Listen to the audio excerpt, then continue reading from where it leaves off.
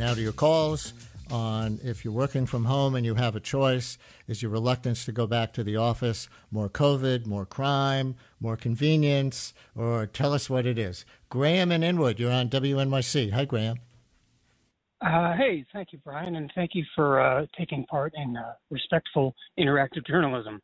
As much as I love my pajamas, my reason is COVID, but it's specifically because the mayor we got, because people in the city were scared of capable women, didn't bring back a mask mandate. And if you go on the subway, at least half of the people are unmasked in a little metal tube. And if you have any actual fears of the numbers you stated, or just getting a form of COVID that is unpleasant, not deadly, you don't go on the subway anymore. So that's what's keeping me off, and how much I like my pajamas. Thank you. And threw the pajamas in there at the end, too. Maybe it's unfair to Mayor Adams to say that he was elected because people were afraid of competent women, but that's Graham's take. Kathleen in Harlem, you're on WNYC. Hi, Kathleen. Hi. Yeah, actually, I concur with everything. I totally agree with everything that the last caller said. It's unsafe to be on the subway. The masks are just not there. And then of course there's that Twitter thing that happened where you see some guy just attacking a woman, and everybody in the subway car is just sitting there, and there's somebody filming it. So who wants that? So it's both. You're saying it's really both crime and COVID. And here's another thing I wrote to you. I mean, the New York City has their Department of Election Poll Workers, right? So last year I worked as an election worker, and we did our training over the internet. And you could get all your training, and then you showed up, and unfortunately at my polling place, the guy who led who managed our site wouldn't put a mask on until actual election, pollsters came in, until voters came in. But that was one thing. But now they want us to retrain, and I'm saying, I'm definitely up for working for the election. Definitely want to work the election. I don't want people standing in line. So now it's been 4 weeks since they told me that they will get it together so we could do our remote training. They said, you have to do your training again. Even though it's been less than a year, we want you to revise your training. Okay, great. Can you come in for an in-person class? And the news was that the numbers were going up for COVID. Why would a New York City Board of Elections insist on happening when you could do that retraining remotely before you went in person for the actual election? Interesting. Kathleen, thank you very much. So there's a little both and from Kathleen. People being crime victims on the subway, but also the subway. And even though I said this in the intro, the subway is the place where the COVID mask mandate is still in effect, but we've had two callers now saying people aren't masking all that reliably. Bradley in Manhattan, you're on WNYC. Hi, Bradley. Thanks, Brian. I appreciate you taking my call. So over the weekend, I actually got punched in the face while riding the subway. And it was, randomly? It was randomly. It was unprovoked. I was standing in front of the doorway taking the train, and a guy came up to me and said, "Please move." And so I moved. And then he turned around and said, "You still haven't moved." And then I took one right in the nose. And the train stopped, and the MTA, everybody scattered because I think everybody is on high alert riding the subway right now. And the MTA operator came over and said, "Do you want to press charges?" I said, "No, I kind of got places to be." But I'm coming from it of the opinion that even before that happened, I still just have no interest in returning to an office place ever. And I think you summed it up perfectly by saying, who doesn't want to work in pajamas and comfy slippers most of the time versus having to do the drag of being a commuter into an office place? I mean, that just never is going to sound appealing to me ever again, regardless if I get assaulted on the subway. Wow, that's very honest. Do you think something is lost, either by you or by your colleagues or by your employer, by a lot of people doing what you just described? Well, I don't want to make assumptions about other people. I think what has maybe been gained is this idea that we don't need to be constantly working in order to make a living, or maybe this idea that a work-life balance can exist even in a city like New York that's known for everybody constantly being on and constantly working. Right. Although I think you're not saying you're not doing your job as hard as before. You're just saying you're not spending as much time commuting as before. Right. I think you're able. Yes, 100%. I think you're able to say that. Plus, I think you're able to say when you actually look at a day, like how you spend time in your day, you're able to get some of that time back when you don't have to commute, whether that's by the MTA, biking, driving. Yeah. You can actually say, wow, I have time for other things. Oh, and on top of that, I'm probably not going to get punched on the subway today. Yeah. Bradley, thank you for your call. Be safe out there or in there. Ezra in the Bronx, you're on WNYC. Hi, Ezra. Hi, Brian. So, yes, I work half and half. At home sometimes and half sometimes in the office. And my biggest reason is, yes, I'm scared of COVID. Yes, I'm scared of the danger and the climbing the train. But more than anything, like the last guy was saying, it's more about just being comfortable and being able to work in my own home, also, and having like a change of scene. Like the other guy kind of was saying, like, who wants to be in an office like 5 days a week, like the same kind of like day, and then getting up and like putting on annoying, like uncomfortable clothes to get to work. It's just nice, not even to be in your pajamas, but to get up sometimes and just drink some coffee and just wear whatever you want to wear. Like right now, like wearing my tank top and my shorts instead of having to put on some annoying suit and then working in a fluorescent lit office. So for me, No, I was just acknowledging. Also cooking.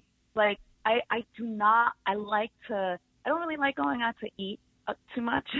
I like to cook my own food. I like to think that I eat very healthy. So the fact that I don't have to bring my lunch with me and carry that extra weight on the train, and then I can just like go to the supermarket, buy my like vegetables, whatever it is, and then just cook in my house while I'm working, it's just nice. It's an overall like better ability experience. to relax. Yeah. And still get your work done. Ezra, thank you so much. Here's one on Twitter. Yuko writes, artist here, multiple reasons. I am an Asian female.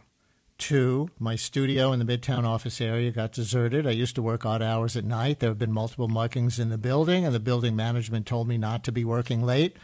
Not sure what to do. So there are some other things.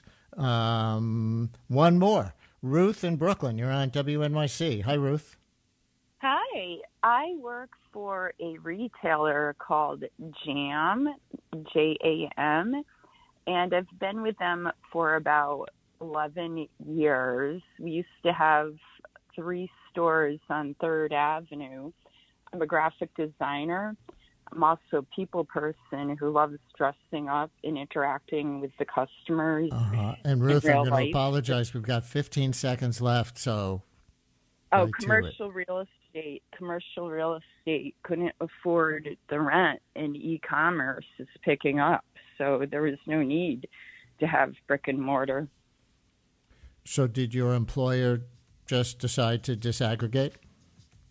Yeah, all the stores closed. We're making more money online and less money in the stores, actually losing money through the physical property. And there you go. Well, that was really interesting, I think. A real smattering of reasons. It's kind of all of the above. But maybe in there's also a little, hey, Mayor Adams, don't forget about COVID. Mr. Doe, going on in your country right now in Vietnam is 4,000 little kids who are in quarantine camps away from their parents because of this fake scamdemic. And you come to my country and you act like one of these communist parasites, I ask you to go the back to Vietnam. The pandemic threatened business districts across the country, but misguided fears and rhetoric about Asian Americans made things particularly hard for Chinatown neighborhoods. For this report during Asian American and Pacific Islander Heritage Month, John Yang visited one of the nation's most well-known Chinatowns in New York City. It's part of our ongoing Race Matters series. Dim sum carts stacked with bamboo steamer baskets, bustling kitchens, board games in the park. These days, Manhattan's Chinatown looks a lot like its pre-pandemic self. It was very, very eerie during. Walk through the heart of the neighborhood with cookbook author Grace Young, and the scars of the pandemic are evident. This was a family-owned supermarket, and it closed during COVID. It had been there for years and years, and they just didn't have the business. As we come along, here is Lung Moon Bakery. This was the place to go for custard tarts, and their moon cakes were just out of this world. What else is lost when a business like that disappears? So it's not just about the wonderful food, it's about our memories. And so many people talk about the fact that they've been going to Lung Moon ever since they were a child. And I believe when you lose a place like Lung Moon, you lose a part of yourself. Young, known as the stir-fry guru, grew up going to San Francisco's Chinatown with her father, a Chinese-American liquor salesman. I grew up just loving that small-town feeling about Chinatown, that feeling of belongingness and home. But in the 4 decades she's lived in New York, Young says she had come to take this historic Lower Manhattan neighborhood for granted. Because of my work, I would be in Chinatown once or twice a week, shopping for groceries, eating food, but I never introduced myself. I came and went and did my own thing. That all changed in early 2020 with the pandemic. Because of misinformation and xenophobia, people stopped coming to Chinatown. Young started sharing the struggles of mom-and-pop businesses on Instagram and Facebook and helped create 2 social media campaigns, hashtag Save Chinese Restaurants and hashtag Love AAPI. She launched a video project with a Korean-American videographer, Dan On, for the New York Museum Poster House, telling the stories of Chinatown shop and restaurant owners. Business has dipped down even worse, and I can say that I'm down pretty much from 50 to 70%. It is time to take more dramatic measures. Hours after Young conducted those interviews, then New York City Mayor Bill de Blasio announced a citywide lockdown, bringing business to a virtual standstill. By 2021, a survey found that more than half of Asian-owned businesses in New York State reported that their revenue had dropped more than 75%. COVID, this time it take really long for really serious damage for our business.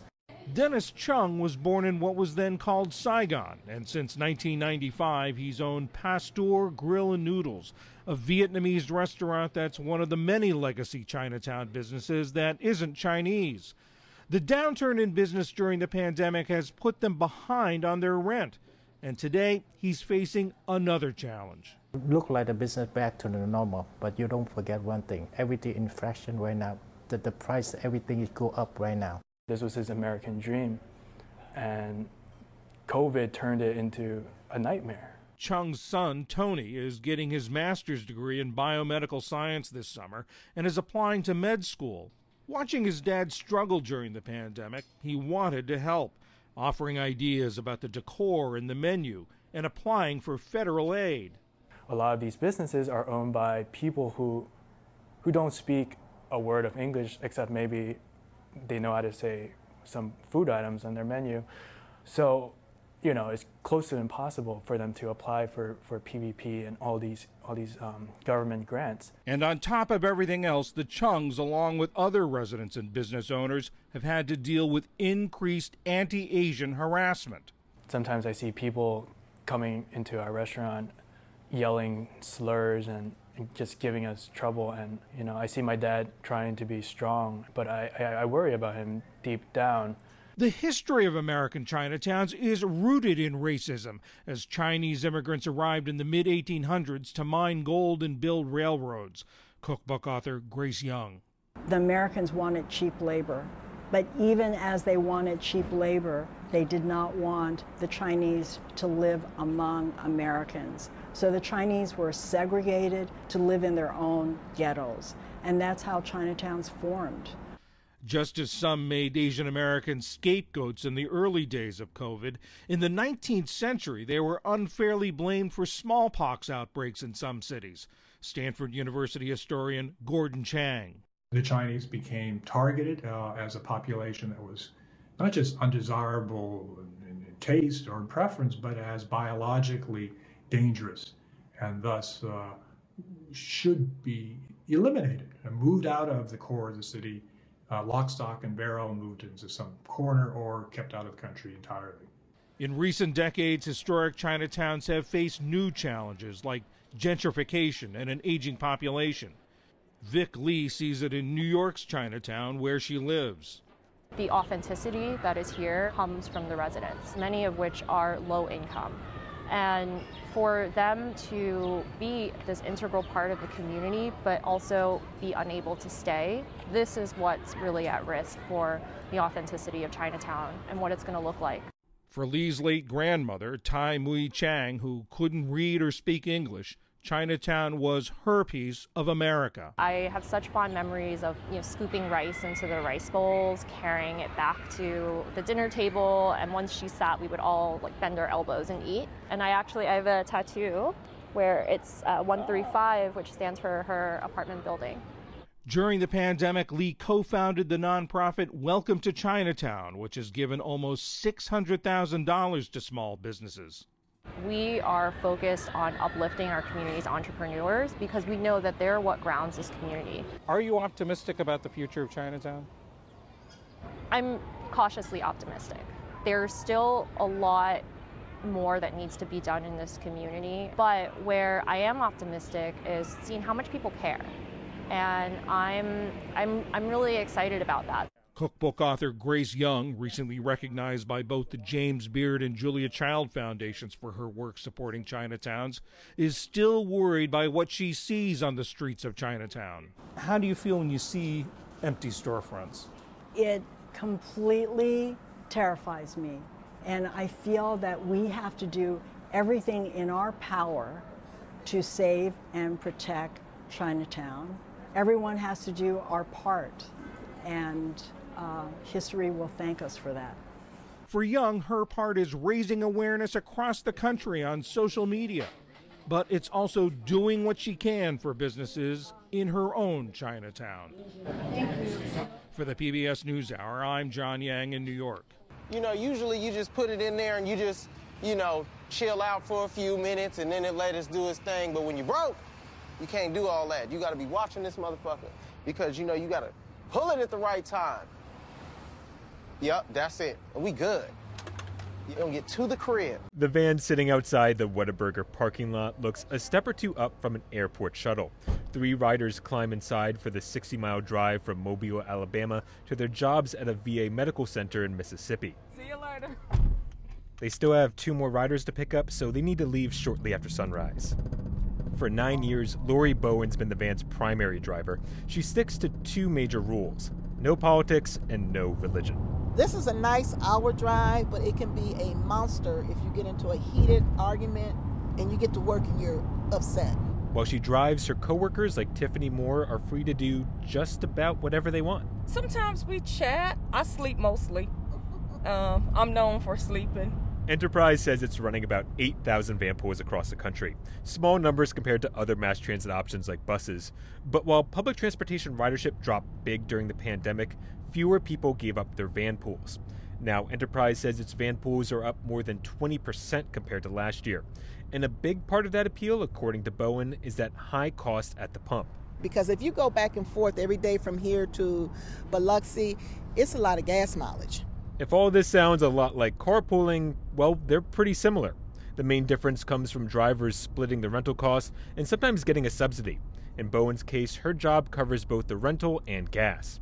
We were doing that right out of high school, 18 years old. We were carpooling. Kevin Coggin first got interested in van pooling after he carpooled back in the 70s to a job at a Mississippi shipyard. We saw the advantage of it, the drive in the traffic. Why would you want to continue to do that if you had a choice not to? Decades later, the shipyard needed help after its workers were displaced by Hurricane Katrina. They turned to Coggin, now the head of Mississippi's Coast Transit Authority, and he still had that carpooling experience in the back of his mind. I said, okay, well, cool. I get an opportunity to work to get a van pool going. Did it work? Absolutely, it worked. We were running, probably 10, 15 vans. They just really needed it at the time. Today, Coggin partners with Enterprise to van pool workers into Mississippi from Louisiana, Alabama, and Florida. The numbers have gone up and down, but with a combo of gas prices and a tight labor market making employers desperate to recruit workers from further off, Coggin says van pooling's having a big moment. We're adding 2-3 van pools a month for the last couple of months. It's really catching on again. Enterprise believes the number of van pools will eventually double or even triple. But the company admits van pooling will likely stay a niche part of its business. One challenge Coggin runs into comes from people worrying about needing a car for emergencies. It's like, what if I'm at work at the shipyard and my wife's sick or my kid's sick, got hurt, I need to leave. He offers a simple solution: free emergency rides. You know how often they use it? Enterprise may have told you this. Never. There's also another problem that's not as easy to solve: finding drivers. The van pool for Mobile makes it to the Biloxi VA with about 15 minutes to spare. Thanks again. Shane Pierce took the wheel today, so Lori Bowen didn't have to talk and drive. She's planning on retiring in a year or so, but while Pierce doesn't mind driving from time to time, he's not interested in taking over. You're in charge of all the maintenance of the van, if it needs tires, if it needs oil changes, all that stuff. So it's a lot of responsibility Lori has, and we appreciate her. Yeah, and it sounds like you like it for almost the lack of responsibility you have. Exactly. You can just jump in there and just put your earbuds in and just chill out, close your eyes and wake up. Time to go to work. Pierce ended up waiting a year and a half to get his schedule to line up to join this van pool, and once it did, he called Bowen right away. He says driving on your own dime gets pricey. For the Gulf States Newsroom, I'm Stephen Basaha. In Fresno Unified, Black students make up about 8% of the school district, but Black educators make up less than 5%. The lack of representation is an issue students in the district are highlighting in the wake of recent racist incidents. KVPR's Sarith Hawk reports on how the district is addressing those concerns. Fresno Unified trustee Keisha Thomas says racism on district campuses is nothing new. But the way students have mobilized in the last few weeks has made her feel proud. Just for finding their voice, it takes a lot of courage. Speaking from her office in downtown Fresno's old Security Bank building, Thomas had just returned from a lunch with the Black Student Union at Edison High School, the area she represents. For the first time ever, I think that everybody hears the kids. It is our duty to fight for our freedom. It is our duty to fight for our freedom. On May 6, hundreds of students representing Edison and Bullard marched downtown in response to a widely shared social media photo of a Bullard High student wearing what looked like a KKK hood.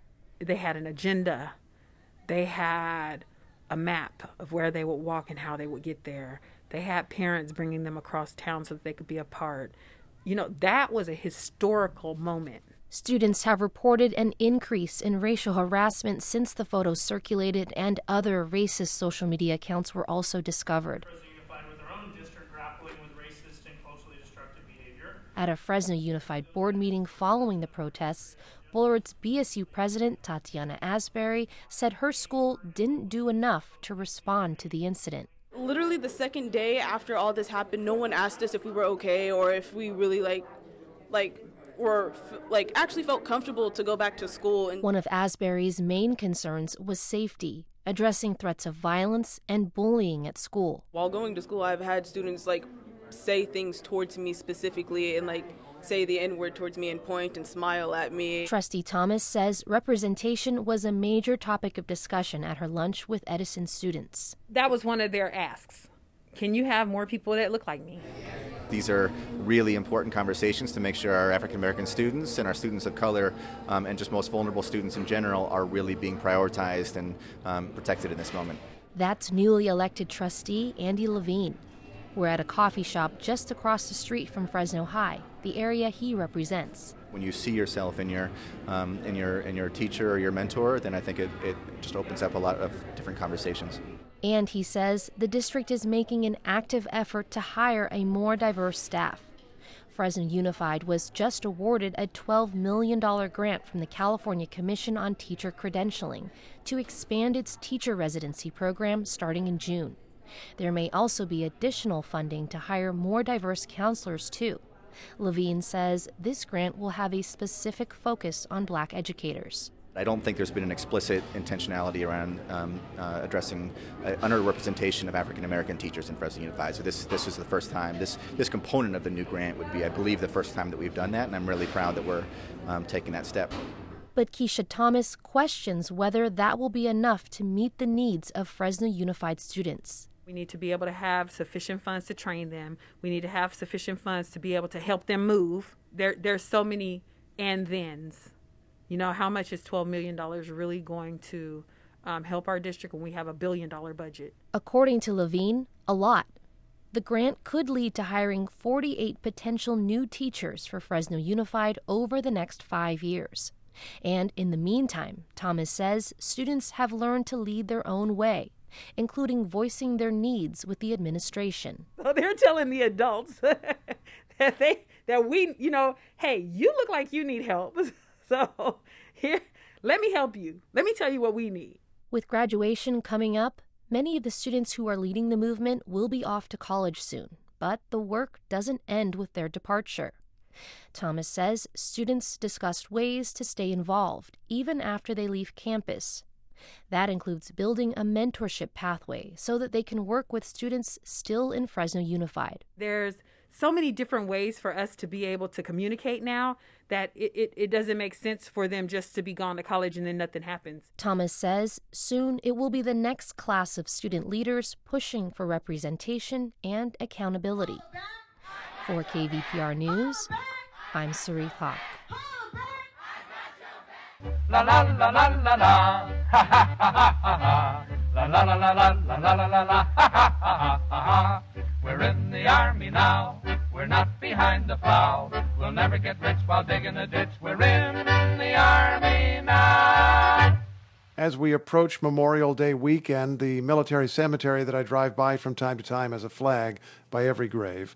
And there's huge news for veterans. Vets made sick by toxic exposures will get VA coverage through a bill that is slated to pass next month. NPR's Quill Lawrence reports it's going to be a bittersweet moment. Vietnam vets were exposed to a carcinogenic herbicide, Agent Orange, as early as 1962. The Department of Veterans Affairs has acknowledged some of their illnesses as service-connected in the 6 decades since. In this last decade, Rosie Torres got involved. For my husband, 13 years ago, I made him a promise as they were wheeling him into the operating table to have his lung biopsy. Her husband, Leroy, had deployed to Iraq and lived next to a massive field of burning trash.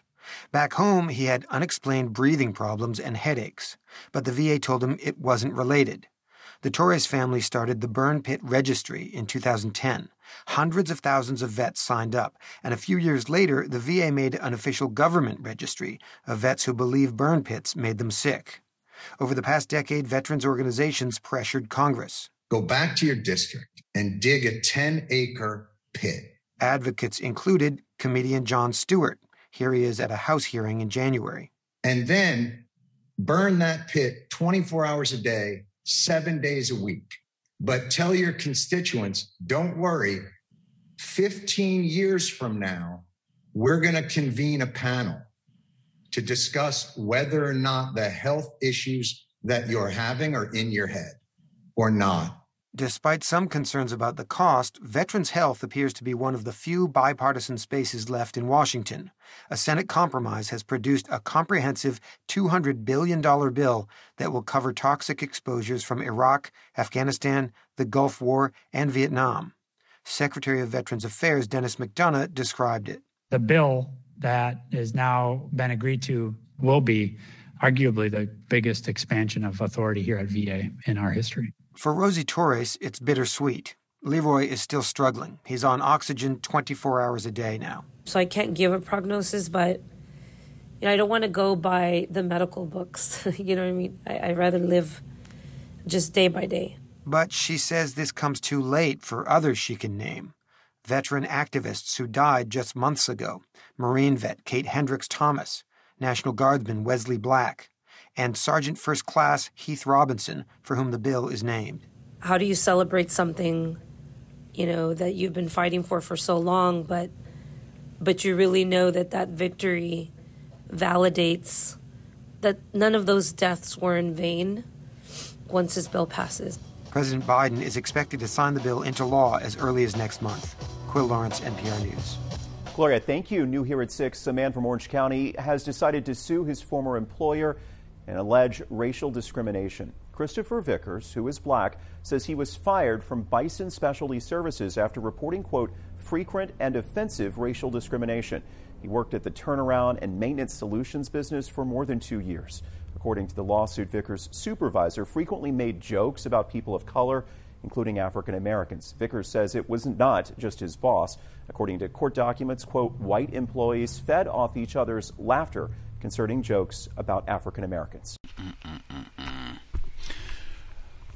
Gus T. Renegade, context of white supremacy, in for another broadcast, hopefully to share constructive information on the system of white supremacy. Today's date, Friday, June 3, 2022. So I have been told. Took me a moment to get my headset together.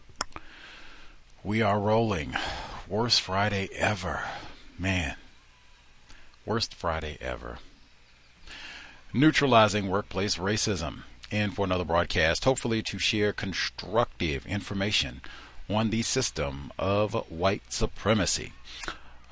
If we have any listeners, if you have figured out, hey, you do not have white colleagues who feed off each other's laughter. Now, I did get a little bit discombobulated hearing that again, because hey, somebody does have a hankering for racist jokes and has been talking about that, and hear that pop up once again in a workplace racism context. How about that? They fed off of each other. Oh, fed. That almost sounds like, what is that book in the top 10? Delectable Negro. Anywho, but if you don't worry about any of that, your coworkers do not sit around, ridicule, make you the butt of their jokes. That doesn't happen. Everybody is professional. They might, hee hee, ha ha, ho ho from time to time, but it's nothing racial, no fried chicken, no watermelon, nothing of the kind. Everything is G-rated and professional. You never have to think, now wait a minute, was that some kind of fried chicken? Never. You get all your bonuses, you get all your raises, all of your performance reviews, and they are spectacular every time. If you need time off, easy. They give you a gas card. We talked about that. They don't do any of that foolishness. Ask you to do this and do that, and pick up this child and run this errand and do this. Oh, well, maybe we'll see if we can, kick you down a few nickels, your gas. No, it's hard out there. They get you a gas card. Or bring us the receipt. We will compensate you in a timely manner. You will not be waiting around 5 months, 5 years. You bring us the receipt or a photo of the receipt. I'm a big advocate. Workplace, anything that's business, immediately take a photograph of the receipt. I think that is best. If you lose it, all kinds of things can happen. It can be wind, anything. It can even be damaged sometimes where they're not able to scan it where you did keep it. So take a photograph, I think, especially for business purposes. That way you also have an immediate and probably pretty solid copy, where if you get it immediately enough, they can probably still scan the barcode from your phone type thing. Anywho, but yeah, if you don't have all those problems, you get your gas card in advance, so they compensate you when you bring your receipt. All the rest of it, you feel like, hey, I'm treated well, I'm valued as a member of this business association, whatever it is. I can stay here and advance my career for as long as I want. If that is you, please let us know, how did you accomplish this? Share some of the details. The number 720-716-6666. 7300. The code 564943 pound. Press star 61 if you would like to participate. Number again, 720-716-7300. The code 564943 pound. Press star 61 if you would like to participate. The email, if you do not want to be heard, would rather share, untiljustice@gmail.com, can keep you anonymous if you have questions or contributions that you would like to share. Again, untiljustice@gmail.com. We will share your commentary as we move through. And again, COVID-19 updates anywhere in the world. In fact, if you're in a work environment, you're self-employed, whatever it happens to be, let us know. Are they taking it serious? Are they done with all that? I know in some places they have returned to mask mandates here in the States because of increasing COVID-19 numbers in some different locations. So I guess it kind of depends, as has been the case for most of this, kind of depends on where you are, what the response is. But let us know. What are you doing? Is all the vaccine, is that done? Are they still talking about that in the workplace? My view is still, I would not discuss any of that with your colleagues, white or non-white. Anywho, let's see. A few quick things, and then we will get to folks who dialed in, wrote in. Number one, I think it is significant. Once again, so the Buffalo Top shooting was on May 14. 3 days before that, we were supposed to have a non-white guest on the program, Professor Danielle King. Remember? She even graduated from Spelman, HBCU. She was going to talk to us about workplace racism. She reneged, called in, didn't even explain. In fact, we had listeners who emailed her to ask, WTF? What happened? We were looking forward to hearing from you. How did you just leave? I didn't even hear that she responded to them. That's 3 days before the shooting in East Buffalo. I'm the type of person that looks at patterns. In 2015, basically 3 weeks before Dylan Storm Roof's terrorist attack, Gus T., freelance journalist, was told by a so-called black publication, we are moving away from hard-hitting race pieces. Approximately 21 days before Dylan Storm Roof's attack. Now, I did ask, what exactly does that mean? Metaphor for sure. Hard-hitting race pieces. Those are going to be two of my memories for life. About now, how serious do I think non-white people, victims of racism, are about solving this problem? Anyway, in that same vein, this broadcast is not for spectators with regards to COVID-19, really, and everything else. There are way more spectators for this specific broadcast, and I would say this is one. That is the only reason we broke a rule in even inviting Danielle King to the program to begin with. The rule is, for many counter-racist reasons, white guests only. I only wanted to talk because I think it's so important. There's so few resources on racism in the workplace. Hey, let's try. If she's talking about this, let's try to get information.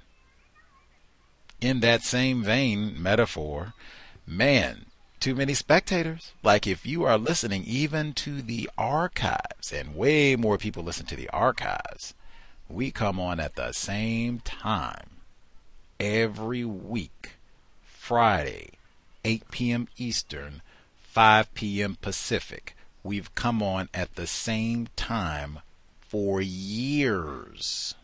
There is no excuse to be confused or anything else about when we broadcast, and specifically for Neutralizing Workplace Racism, you could email in just a sentence. COVID-19 in your workplace. That is important. Super important. Not just to listen, but to also not spectate, participate, contribute. What are you seeing in your workplace? Even how are you applying counter racism? Oh, that's important too. But at minimum, COVID-19, that's something I think we should be making sure. Let's not lose track of all that. Very serious, and we can get input from lots of folks in a large number of areas around the globe. So no spectating. Please share. Have to beg on that. Email again, untiljustice@gmail.com. Now, the reports. WNYC, New York Public Radio, they started talking about why are people still working from home. Give, the whole gambit of reasons. The very first person that called in, Mayor Adams, black male, they said that he got elected because we were afraid of a competent female leader? Like, what? What are you talking, like, I don't even know what you're talking about. Like, you'd have to come back to even explain, like, and lots of detail. You gotta be talking about a white woman. Like, nobody in the universe is afraid of a non-white female. Like, you gotta be joking. Whoopi Goldberg, are you serious? Michelle Obama, they call her a gorilla every day, even when she was first lady. You gotta be talking about a white woman. So they were afraid of having a white woman, a competent white woman as mayor, and so they picked a black mayor. Are you serious? It almost reeks like you're saying there's some sort of black male privilege. Get out of here. Next. Or give me lots of evidence in detail. Like, are you see? Even the host, Brian Lair, had to say something about that. Like, are you serious? Anyway, so they do all this. Why are people working from home? Blah, blah, blah. Speaking of black male privilege now, it can be real challenging. It's not reliable to just listen from voices and try and make a distinction about racial classification.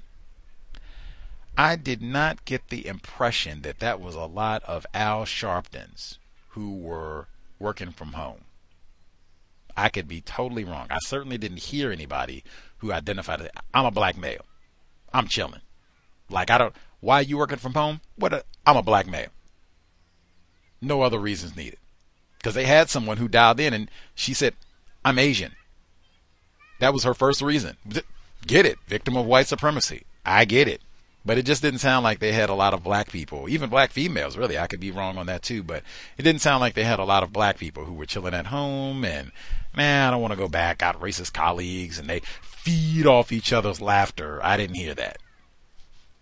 They've been saying the disposable workers, essential workers, lots of dark people who are not able to work from home. Let's see.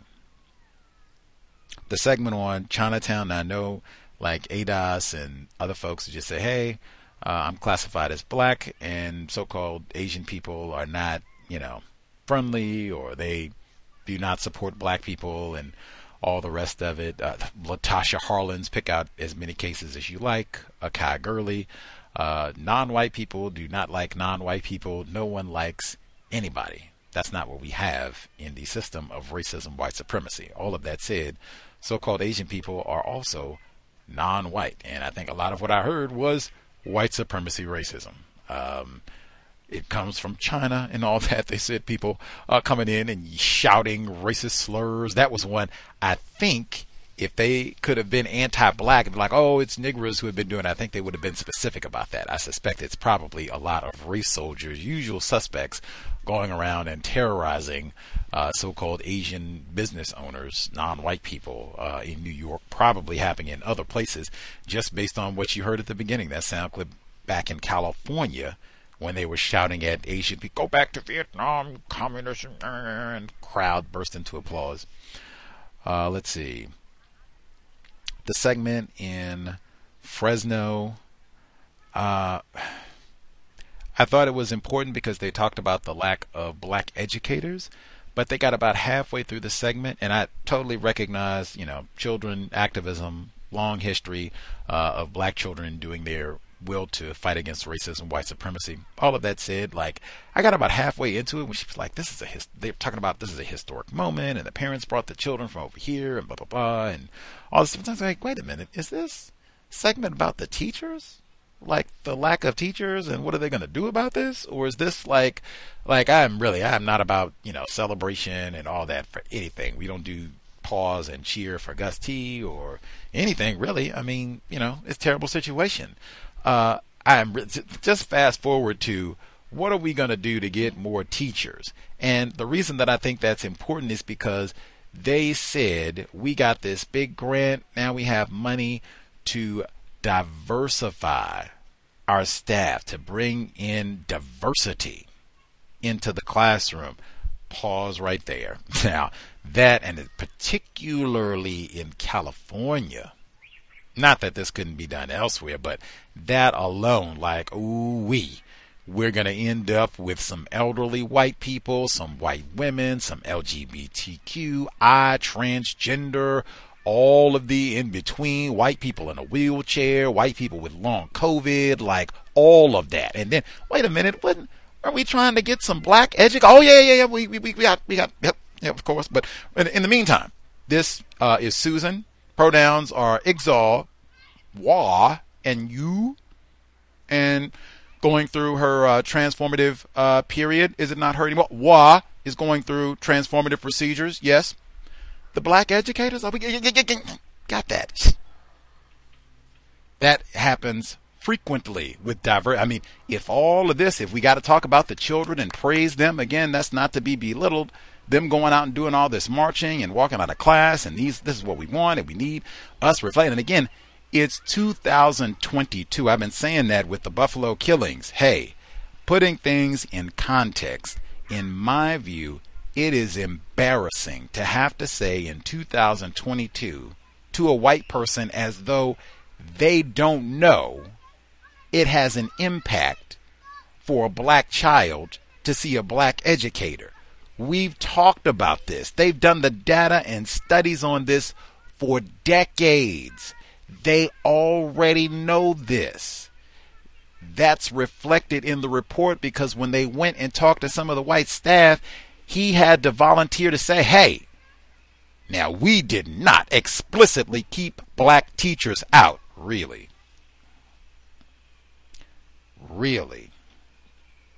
Talk about lies. My white teacher told me. I said James Lowen put the wrong title on the book. There's a reason he didn't come on the cows. That's the case for many people, not just Danielle King. We didn't do this on purpose, keep the niggers out, but we are going to be intentional about bringing black people in. Well, if that's the case, why? Because they had to say diversity repeatedly. Why didn't we say, hey, we got this budget to bring black educators to Fresno? Not diversity. We're not going to pull away from this in any way, shape, form. It's going to be specific as we are with Asian Pacific Islander and all the rest of it. Anti-Asian hate crimes and all the rest. We're going to be specific. Black educators. And then let's see how you do. Timetable and all the rest of it. Because I've seen people classified as white when they're serious about something. There is a timetable. This is the schedule of events. By whatever it is, the start of the 2023 academic year, we should have number of black educators, and this is the goal of doing it, whether we're going to do career fairs at HBCUs or whatever. They know how to do. And again, it's 2022. It's not like this is a brand new problem. COVID-19 struck, and then did you know we don't have any nigger teachers? Come on, man. That's about as bad as not knowing about Joseph Christopher. White people don't know this. Okay.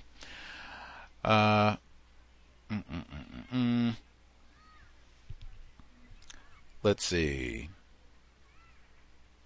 The segment about gas and the commute. Gas, astronomical prices right now.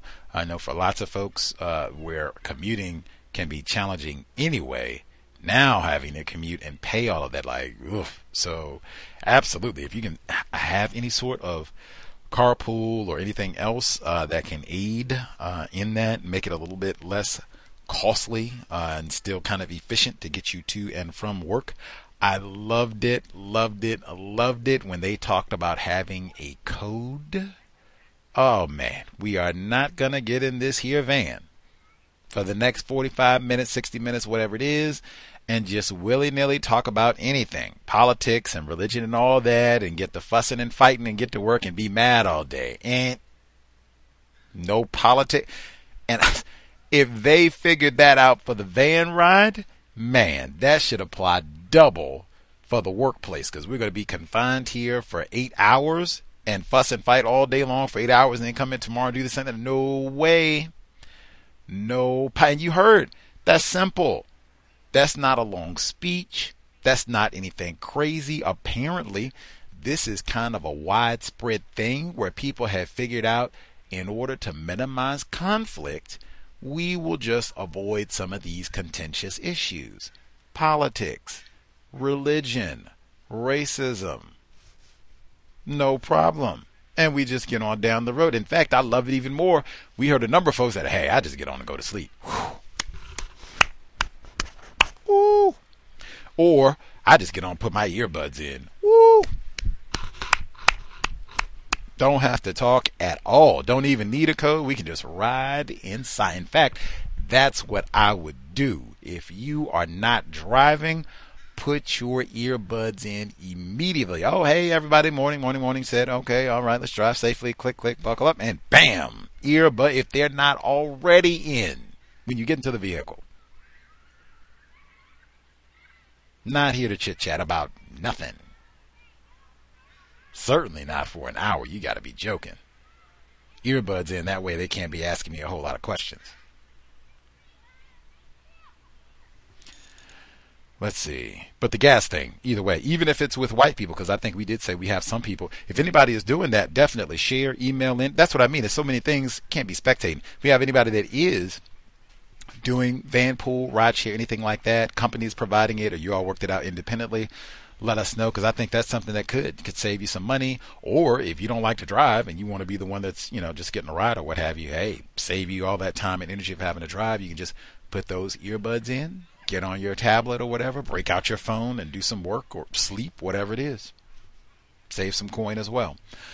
The segment about the military and the expanded medical coverage, compensation really, for soldiers who were poisoned in various campaigns. They just had tacky Memorial Day. I was thinking there have to be large numbers of black people, non-white people, period, who were exposed to who knows what and have since passed on, and so they won't even get to benefit from these so-called expanded benefits. And I was thinking, we just talked about, hey, this is a career option, right? Has been for a number of our listeners, right? Irie and many others, even Scotty Reed, Black Talk Radio Network, Mr. Fuller, lots of folks. What would you say? And I think we were saying, hey, you should be very aware so that you can make the most informed choice possible. This means, hey, I don't want to hear a whole lot of lip about that vaccine or anything else.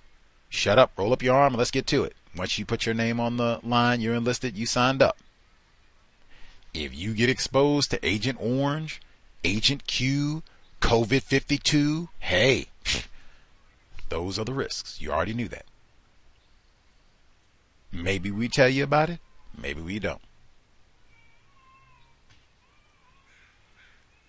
Maybe we wait 15 years. Like they said, you better hope you can get Jonathan Stewart, some white comedian, spend a little time with you. Maybe we'll get this problem addressed. Maybe we won't. Maybe we'll get it addressed before you die. Maybe we won't. Just want to be able to make an informed choice about what you're going to do. Let's see. The teachers, and yes, they fed off each other's laughter. That's, delectable Negro. Save that for another day. Let's see. I'll get in one email, and then we will get to the callers. Let's see. Email that I... Get back. Let's see.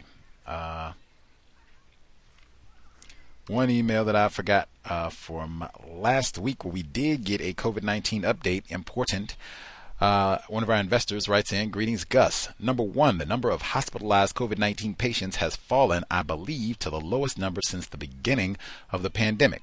This is based on personal observation and some public data. Coworkers are still testing positive, but do not appear to require hospitalization.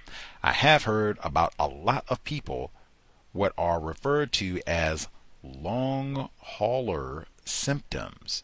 These are people who have gotten over the acute infection but are disabled by chronic symptoms. Headaches, confusion, brain fog, dizziness, body tingling, chest pains, shortness of breath, to name a few, which appear to be quite disabling and not much can be done about it. There is some speculation locally that another surge is expected in July or in the fall. Number two, the hospital mask mandate is still in effect. Recently, a visitor got into an altercation with security because of refusal to wear a mask. I do not know the racial classification of the individual. Mask wearing in the community is no longer required, and most do not wear one. I continue to mask in public venues, which for me is primarily the grocery store or large stores such as Walmart. Shout to John Crawford III. Number three, I am eligible to get the second booster but have not done it. I am waiting until the fall to make a decision when improved, more effective vaccine options may be available. I suspect I will treat COVID like getting the flu shot I get every year. Employees can still opt out of the COVID vaccine by signing a perfunctory religious exemption document. Remember when all that hubbub and then seemed like that vanished so quickly? They had the Supreme Court decision and, Number four, my impression is that my coworkers who are mostly suspected racist act as if they have put the pandemic behind them, going to restaurants and employer-sponsored outing to baseball games, air travel, food carry-ins, weddings, etc. That seems to be lots of folks like, yeah, COVID schmovid, that's old news. We're done with that, right? Depending on where you are, because some places they have reinstituted mask mandates, but it does seem like there is a lot of that. It's old news. We're done with that. Crazy times. Much obliged for the update. Until justice@gmail.com if you have commentary, questions to share, or suggestions, I'll say. I guess questions too, but anywho, let's see. *61 for folks who have commentary to share.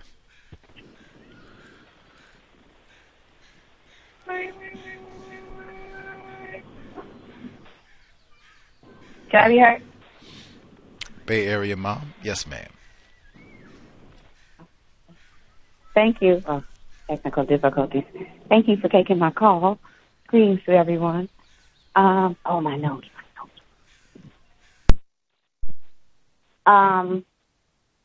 Subway and Mass.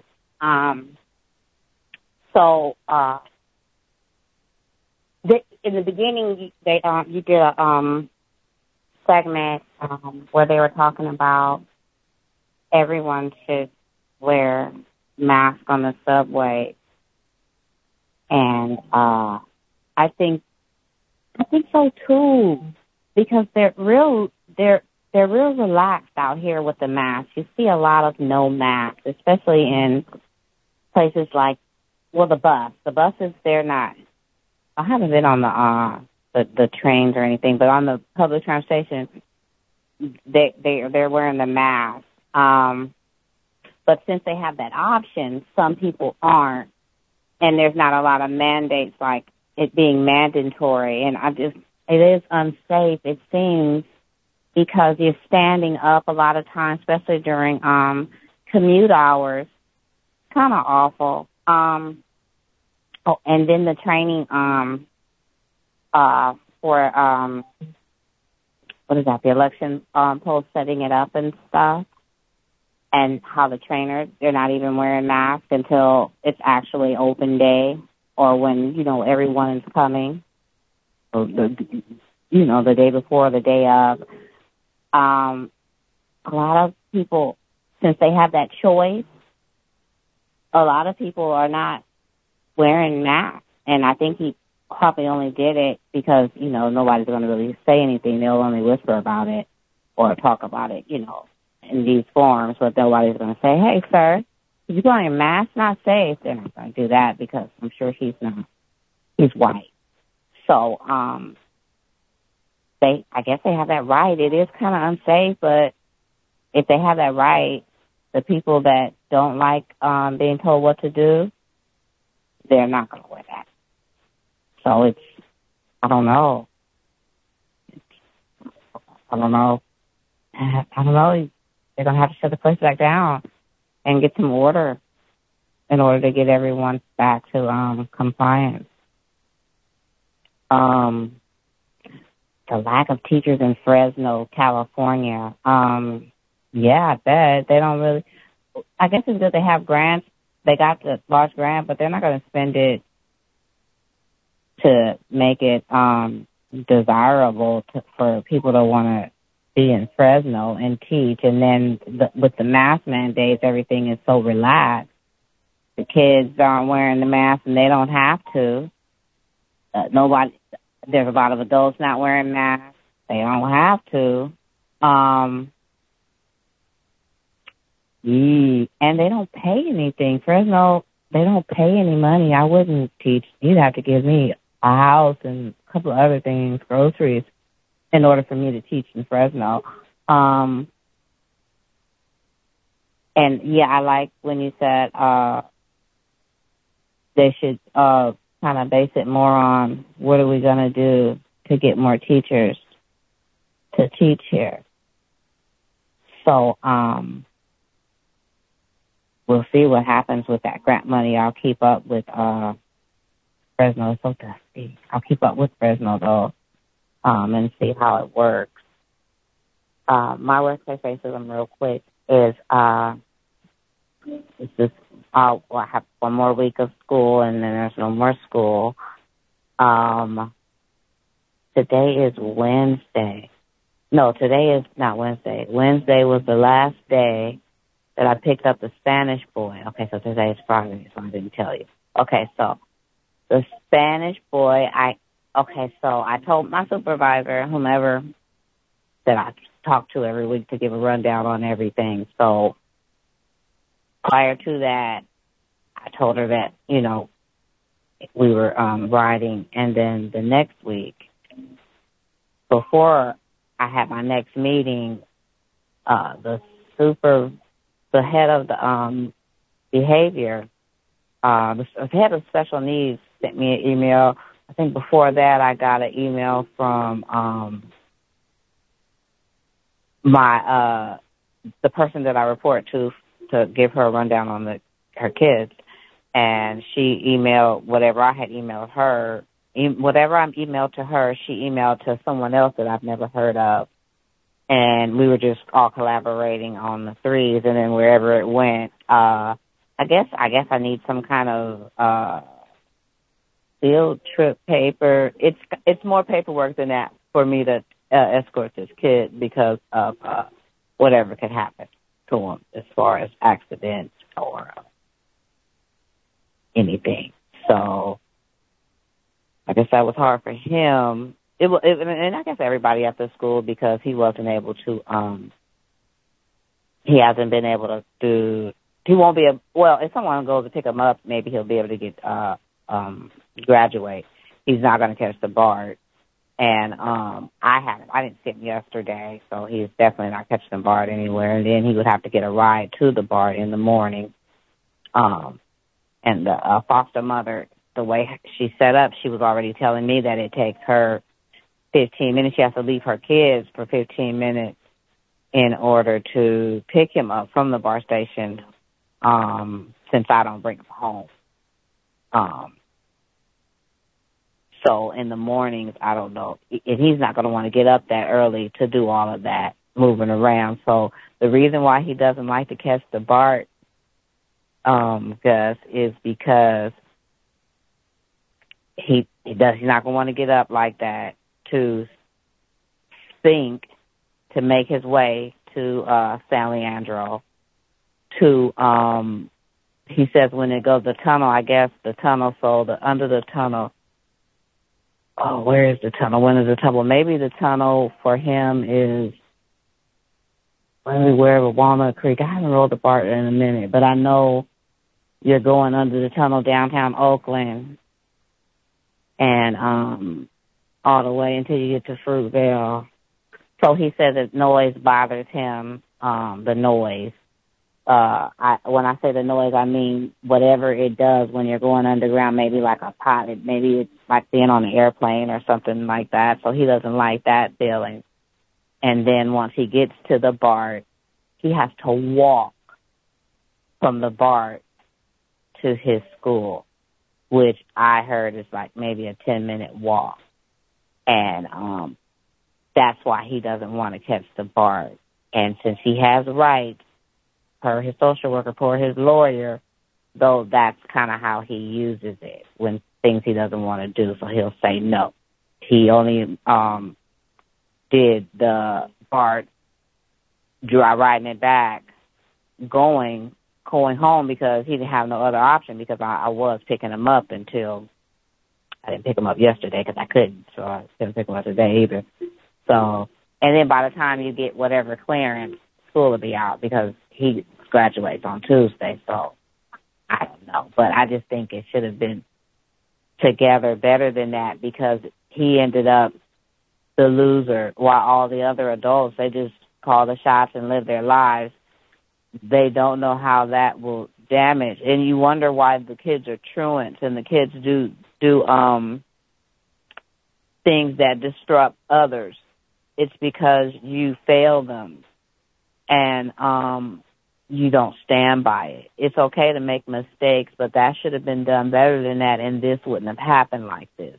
So that was the whole thing when I asked, why would you pull him out of school right before school ends? I don't care if he did request to be transferred. You can say, yes, I'll find you another home. I'm sorry, it's not working out over here. As soon as school is out, you can move. Give me till school is out. So you can graduate from here, and then that's it.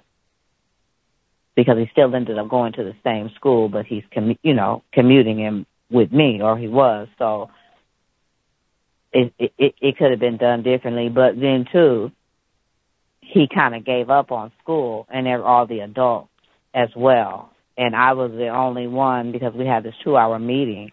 And out of all the people saying whatever they were saying, it was 16 of them on there. And with all these people saying whatever they had to say, I'm the only person that said something that he wanted to hear. So even with our wives, I can tell him, like he called this, I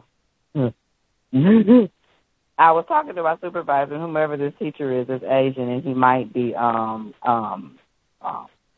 some kind of homosexual. And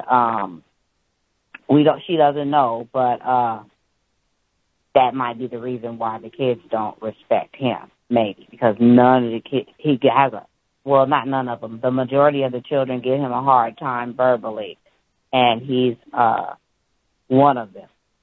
So I could tell him, okay, look, do this. Okay, well, the same way you just did that, okay, can you keep it up? We only got such more days, so, okay, well, he's annoying, I know, okay, it's good. I like him, though. I totally adore the teacher. So he called the girl. The teacher had sent the email saying he was pretty good that day.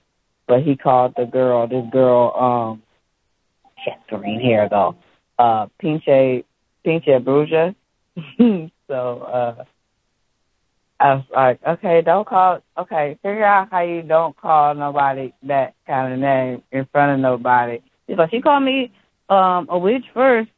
And then I was like, it's okay. Just figure out a way to not do all that to where you get in trouble, please. So I can say no name calling, but that's not what I did. I still have a problem, but I could just say I don't want to keep hearing from the adults, so you just no name calling, getting caught, bothering nobody, upsetting nobody, because that's how the kids play too. They'll say everything. Anyway, that's my workplace racism. Thank you for taking my call, and I'll mute my line.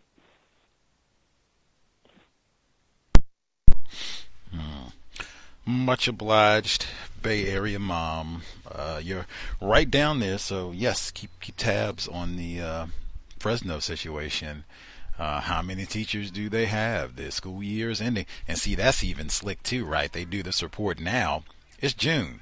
School year doesn't start back up until September, man. Like, folks be then forgot those students. Like, I don't know if they're graduating or, moving on with their academic career, but I mean, man, by the time September comes, like, we moved on and COVID has come and all kinds of other things that we were thinking about. People have forgotten about that totally. Like, oh yeah, we were supposed to get Negro teachers. Yeah.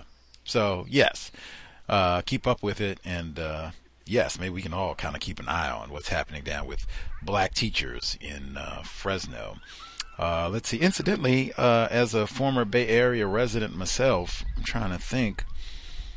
Like Fruitvale Station, shout to Oscar Grant. I'm trying to think. Like, I guess, yeah, it does go underground before it even gets to the Bay. Like you were saying, like Oakland, that's all that's underground. Like, I don't remember it being like oppressive, like the noise in the tunnel. I guess it does. I mean, it's not quiet. It's not totally silent. And I know definitely when you go under the Bay, there is some kind of ear popping kind of, effect, maybe even before you get under the Bay. But that doesn't seem like a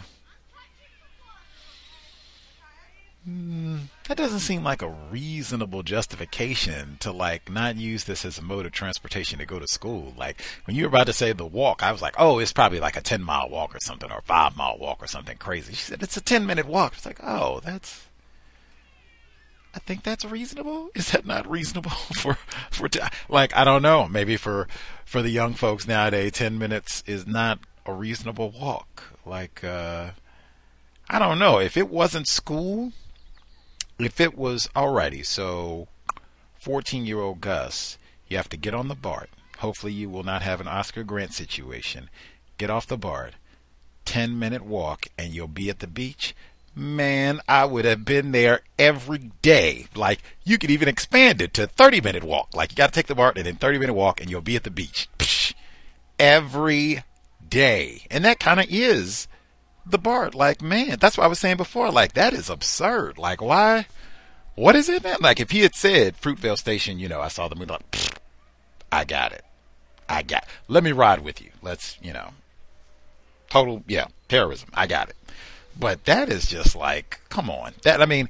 Lame white staff to enable, like they get you in so many ways. Like just passing you along, rubber stamp, A there, blah, blah, blah. You could have white people, they come and, fuss at us all the time. Like, hey, man, that is not acceptable. You're going to get on this bus and get to school. Like, it is not acceptable to just say, it's too long of walk. We're going to grow up. Be a man. And don't you want to be independent?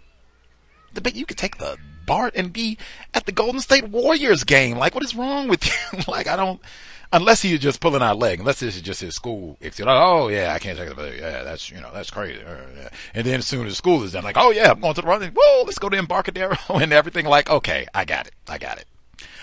Because, that just doesn't make sense to me, like, at all. Walnut Creek, I get, is a little bit on the further side, I guess, east. Got to go further east to get to Walnut Creek, but even still, like, Anywho, with regards to, we got the teachers, the young fella, all of the tackiness at the end of the year, that too, like, all of that counts. Like, white people could operate all of this in a much more efficient manner for everybody. For the black teachers, black students, non-white students, for everybody. They don't do that. Why in the name of goodness are we moving somebody at the end of the academic year? Like, let them finish the year out. They have exams and all that other stuff. And sometimes they have all those tacky rituals. I'm not into all that, but I mean, they have like end of the year like games, and sometimes they'll have like a cookout, or like I know the school in California, they had a flipping carnival on the like a bounce house and everything. They had a rock climbing wall and all kinds of craziness. Like, man, let them be, part of. They got some friends. Let them hang out and enjoy all that. Nah. Like total, just disrupt everything. All right, new school. You can go here for the last 5 days, and then who knows what happens in September. Like, come on. As for the little fella and the name calling, I love it. Just try, because I mean that starts at such a young age. All of that hostility towards other non-white people generally. To just try and minimize that as best you can. And I mean, even putting it on terms that they can understand. Like, hey, you can look, most of the time, the person that is retaliating gets in trouble. Just pay attention. Yeah, I know they called you something. Yeah, I know they said you look like a witch and all that. And that probably happens a lot. But if you pay attention, generally they get the person who is responding. They don't hear the first thing. It'll be they hear the second or third or fifth thing, and that's who gets in trouble. Not responding, not responding. Generally, not all the time, but generally, people can get worn out. Like if you're not saying anything, you called me, boy, fix you. You're not doing anything. Yeah, okay, going about my business. That gets kind of boring. Like we like picking on people who are gonna get upset about it or whine or do something. But yeah, that's maturity and the young folks. But I love trying to encourage that at a young age. They learn us so young to be hostile and get in that Fred Sam, you big dummy heathen. They start us young. Conditioning has been conditioned.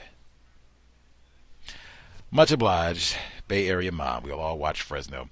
The number again is 720-716-7300. The code 564943 pound. Press star 61 if you would like to participate. Again, not for spectators. Let me get in an email as we are chugging along here. Alrighty, different email. Alright, female victim of racism. She has the white supervisor with the I guess non-white subordinate, I guess we'll say, who like sabotages her.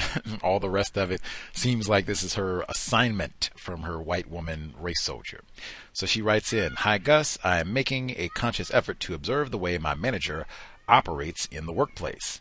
She is the laziest person I've come across in the organization, yet she somehow manages to take time off pretty much every week as flexi, time owed for excess hours worked. We have been working together since February. Whilst I have not been counting, it seems to me she has only done a few 5-day weeks, which therefore means it's impossible for her to continuously accrue flexi. I do not intend to report her, but it's made more intentional about ensuring I look after my well-being and take my time back if I work overtime." Love it. What I find most fascinating about her, she's posh, is that the time she spends scheming. Everything she does is calculated, as well as being deliberate in pairing me up with the non-white female so she can spy on me. I did not sit on the recruitment panel. I am also required to do weekly meetings with the other racist suspect female in my team. I'll call her Carrie. Carrie and I are both managers and new to the team, but she has worked for the organization for 2 years and was promoted to the role. I believe my racist manager wants us to meet weekly for 2 reasons. That being that Carrie can also report back anything I say, but I intend to stay on code. That's how you always defeat that. If it's a white person or a non-white person and you think, hey, their role is to be able to come back and this is what she said. Hey, I always, even if I'm talking to myself, if I'm on the workplace, in my office, door closed, I still talk to myself as though everybody in the organization is going to get a transcript, audio recording, all of that. If they need it translated, Czech, German, French, Swahili, no problem. That's the way that I speak, write, text, communicate at all times. When in the workplace, talking to someone from the workplace, talking on a workplace device, anything of the sort. That's the way the communication is. So, no problem, Carrie. Tell them everything I said. Just be accurate. And I'll make sure, my job will be to make sure that we have an accurate record of what I said. She continues, I believe the second reason is because my manager is extremely lazy and wants me to train Carrie, whose brain seems to be as empty as a carcass from my observation. Metaphor. Yikes. She joined the team at the beginning of April. Every time she is required to produce any work, she needs time to get her head around the task. In quotes, I don't think I've seen her produce anything, which is unacceptable given how long she's worked for the organization. Despite the short time she has been in the team, I was not given that much indulgence, even though I have only been in the organization for a few months and am still learning the systems and processes. What is most fascinating is the way Carrie will have me explain something, then quote it back to me in a tone which gives the impression that she is giving me an instruction. White supremacy. She also likes to come to me with questions that she should be asking our manager. I put this down to her not wanting to expose her inadequacies to another white person. We have had so many non-white people from all over the galaxy who have talked about this for years. For the 13 years we've had non-white people talk about this. We didn't have workplace racism, period. We didn't have a workplace racism weekly program. We didn't have workplace racism as a part of the compensatory call-in.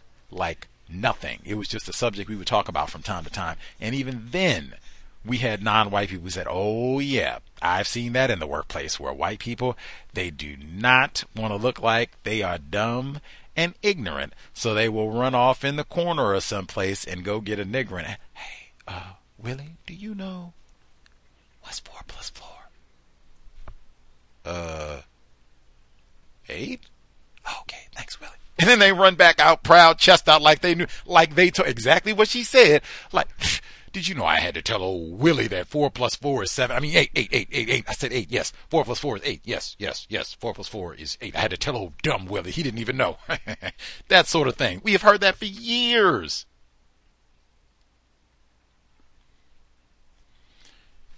Something about that, too. Are we really about meritocracy? Really? She continues. I don't think she wants to expose her inadequacies to another white person, even though I do not think there will be any real consequences. Exposing her lack of ability to me also has no consequence. I've decided not to be used, so I have reduced the number of times I give her the answer to her queries. I do answer from time to time, but only enough times as is required to show willingness.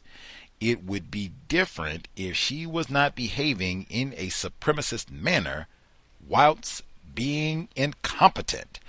Wow, now that is bravo. All I can say, I've said, we talked about this before, where somebody classified as white will bamboozle a non-white person into training some other racist white person to either take their job or just to annoy, like, you're not getting compensated. Sometimes they'll do this when you are not a designated, like, trainer.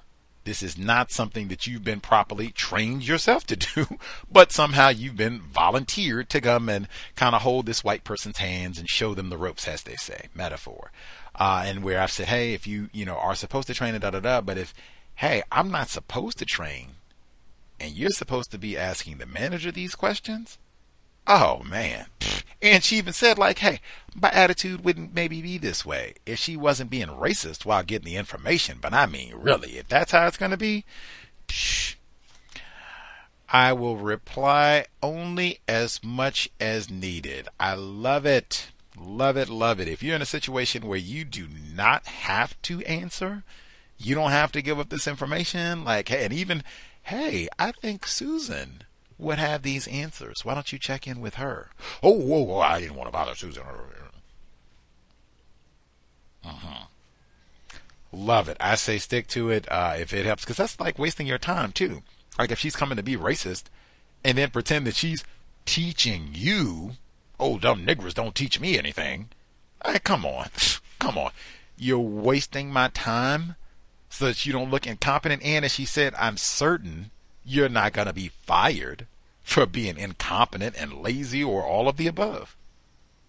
So at minimum, you don't need to waste my time. I love it. See, I said that it's so many different ways that white people waste our time in the workplace and beyond. So many ways. She continues, I'm also going to cut down on the weekly catch-ups when the time is right. Gary spent the first meeting moaning and jabbering on about things I cared nothing about until I brought the conversation back to work. I am not her teacher, mammy, or manager. See that right there? I love it. Wasting time. None of that, in my opinion, none of us in the workplace, we are never here. I don't care. Yeah, Steph Curry is great and the finals is awesome. I'm not here to talk about that. Summer is awesome and you got all these wonderful summer dresses and I'm sure you have dieted like crazy and you're going to wear all these great bikinis and blah, blah, blah. I'm not here to talk about any of that.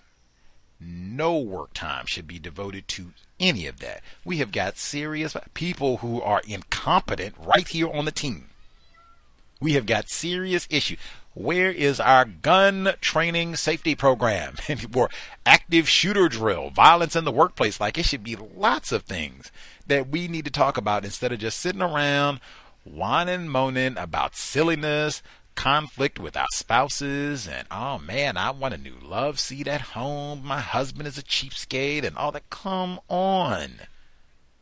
No wasting time. Like business, things that problems. Am I supposed to get a raise? Is there any new training opportunity? Like, it's lots of things we can be talking about instead of wasting time. Bravo to our caller for getting a code to stop these white women from wasting time. Number again, 720-716-7300. The code 564-943 pound. Press star 61 if you would like to participate. The email untiljustice@gmail.com. Just wanted to say also really quick, that laziness, we have heard that one for a bit. Like lazy white, doesn't she just have to say these lazy white women, but lazy white females, lazy white males, lazy white children even. We have heard that one for a long time. And somehow even they'll be lazy and pawn their workout off on other non-white workers and what have you. See, they'll catch us in that, oh, if I do, some of Paul's work and this, that, and the other, I'll show them a really hard work and all that. And then John Henryism, we just work ourselves to death, hypertension, all the rest of it, and still don't get promoted or raised or anything. The lazy white people get all the promotions, raises, and, all the rest of it. Anywho's, let's see. Other folks who dialed in with a hand up, if you have commentary to share, proceed.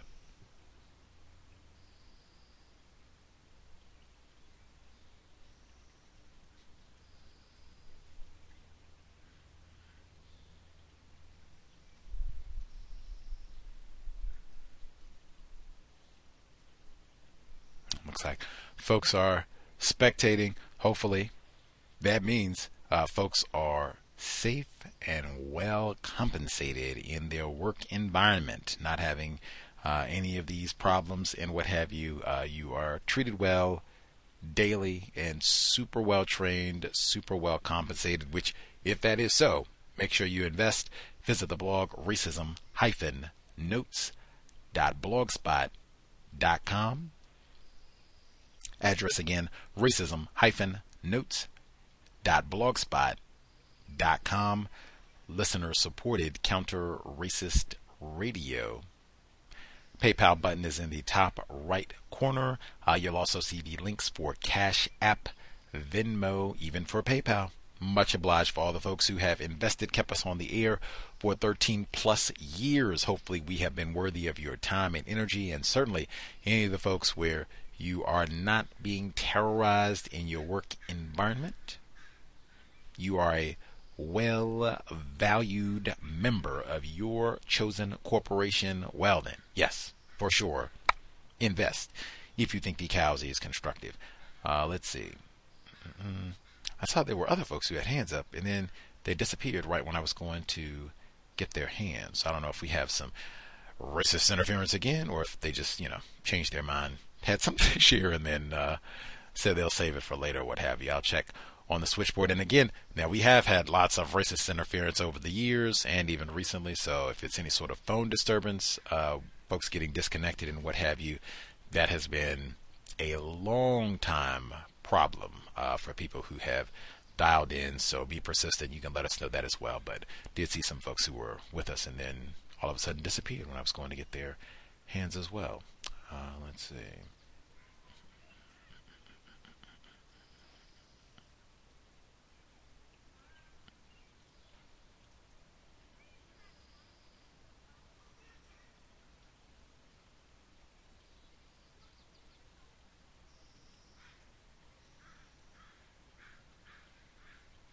Not sure. Give folks a little while, see if they get their thoughts together. We should be here Saturday for the compensatory call-in, 9 p.m. Eastern, 6 p.m. Pacific. We'll catch up on news and commentary from the past 7 days, hopefully. Suggestions, commentary, things that help us be a little bit less confused, a little bit more constructive moving into summer of 2022. Also, we should be here on Monday, white historian in the Buffalo area, talking about the long history of white terrorism, even before Joseph Christopher, but certainly before Peyton Gendron, who was charged with terrorism this week. We'll chat about that tomorrow, and then again, white guest on Monday, normal time, 8 p.m. Eastern, 5 p.m. Pacific. Let's see. Double check to make sure I did not miss any of our emails as well. Much obliged for the folks who wrote in. Again, definitely share with the COVID-19 situation.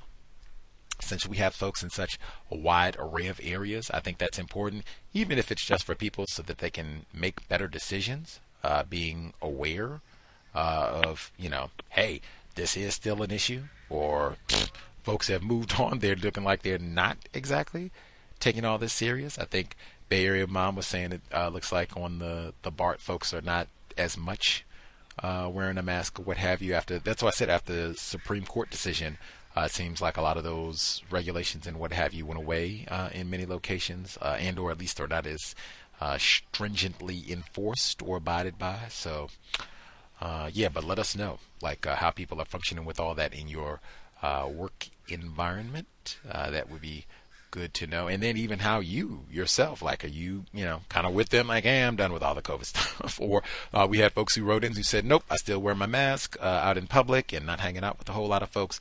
Let us know that as well. Again, helping us make better choices, just be more informed about the world in which we live, dominated by white supremacy racism.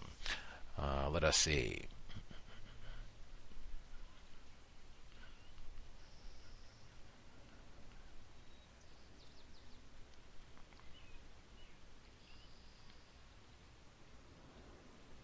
Looks like the other folks are still spectating. If folks are spectating for their Friday, lame Friday though it has been, we'll give them another 5 or so to spectate, and then if they don't have anything to share, then we can wrap up early and get to Saturday.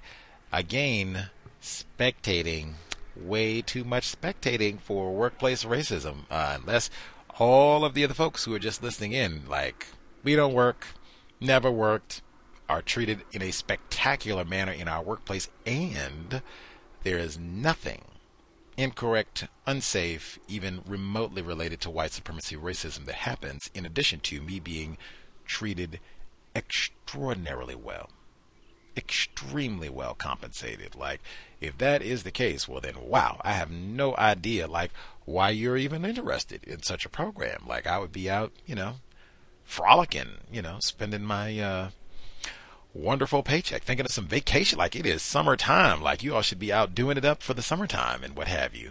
If that is not the case, yes, there's a little much spectating going on, COVID situation as well as workplace racism, but not as exciting as Area 8. Greetings, Gus. Retired firefighter in Florida. Yes, sir. Yeah, I didn't want to come in just in case somebody who is leaving their place of residence and going to work and for about 8-9 hours come back home. They say something, but just something that I was thinking about at the early part of the program, where you were talking about the advent of carpooling and the problems that occur a lot of times actually with carpooling and other forms of racial white supremacy and preventive measures to take that, you put it in a short term called codification. The movie Nothing But a Man, starring Ivan Dixon and the great Abby Lincoln, singer, actress, was full of lessons on not only workplace racism, but prevention to making your day a lot better with also with other black people in the movie. I'm not going to say anything about the movie. I'll just encourage, if you haven't seen it, to look at the movie, and you will see what I'm talking about through the movie, including what to do and what not to do in carpooling. You will see that in the movie also, and that's all I have to say. Thank you. I'm pretty sure you probably have watched the movie. Also, just to give someone that I would think everybody on the program would respect their opinion, Minister Malcolm X stated that was the best movie he ever saw when he saw it. I saw that somewhere. And that's all I have to say. Thank you.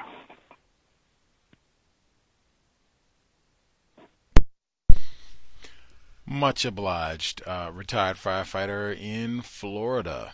We have talked about Nothing But a Man on the program a few times, even with Dr. Martin Kevorkian way back, I think 2011. He was on the program, the great Ivan Dixon, but even some racist jokes in that one, unfortunately. Lots of workplace racism and having a code about that carpool. Like I said, you don't just hop in, talk about any old thing, and, oh, yes, who are you voting for, and all the rest of it. What do you think about Black Lives?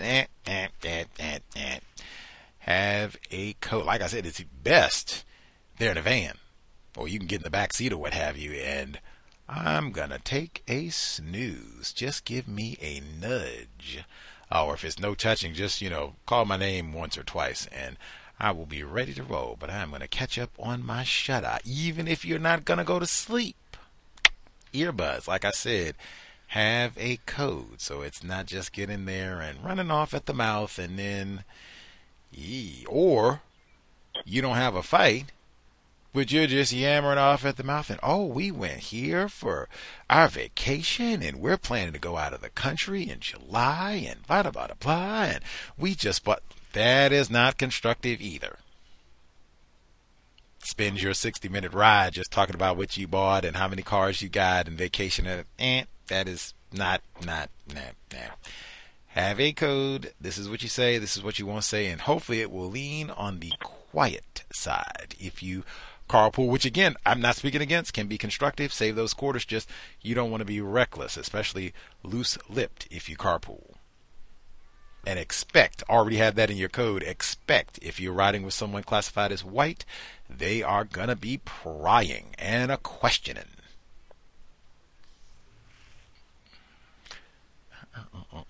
Let us see. Other folks dialed in with a hand up. If you have commentary to share, proceed. May I be heard? Yes, sir. Yes. Thank you, Gus, for taking my call. Greetings to everyone on the line. I wanted to update the viewers about the black female who was having difficulties working with. So our job is kind of seasonal. So I've noticed when our job tends to pick up as far as workload, that's when the terrorism tends to start. So I'm seeing little agitations here and there happening. One of which is standing closer to my desk. Well, not my desk, but desk I've been assigned, and speaking very loudly. Other observations in the office, we do have a just appointed black female supervisor. I suspect that this black female was placed here. This is my conjecture, that she was placed there specifically to, I guess, help with the terrorization of myself. That's what I think. And I had to sit upon when this female first got there. They were doing some of the same type of agitation in the office, and this female said nothing. That could be just because she is unaware or uninformed of the environment per se, but I suspect this person has been placed there for really only one reason, just to further support the terrorization of myself. About the COVID protocols, I will say in the plantation that I work at, a lot of people have been removing their mask, and they've been doing this since the beginning, really. They didn't really care about the protocols and whatnot. Speaking close is standing close to one another, even though that's something that's been said or frowned upon to not do. They've been doing it, kind of just ignoring a lot of the protocols from what I've seen. I myself, I still observe the mask protocol. I mean, a lot of people, they have just not taken it seriously since the beginning of it, in my opinion, in my plantation. If there's anything else that comes to mind, I will speak again if that is possible. But thank you guys for taking my call, and I appreciate the counsel.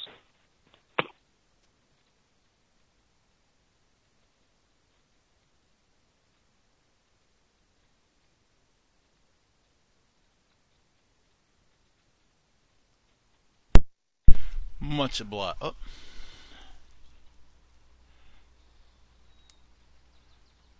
Didn't get the... Okay, there we go. Much obliged, kind sir. The COVID situation that unfortunately has been pretty common even, back to the beginning, 2020, at least in this part of the world. Well, I can't even say that. They got Boris Johnson in trouble and what have you in the UK, but that has been very common in terms of folks not taking it serious, especially individuals classified as white, and getting all in your space and all the rest of it and getting close and everything else. So that has just been par for the course. And that's why I've said as well, if you have concluded, hey, this is still a problem, I'm going to do everything that I can to try to keep myself, safe. Don't be bullied, if they're doing all of that. And I would say that's also black self-respect to just, speak up. Hey, can you distance? Thank you kindly. I wouldn't even get into a whole lot of what have you. If you can just give me a little bit of space, thank you kindly.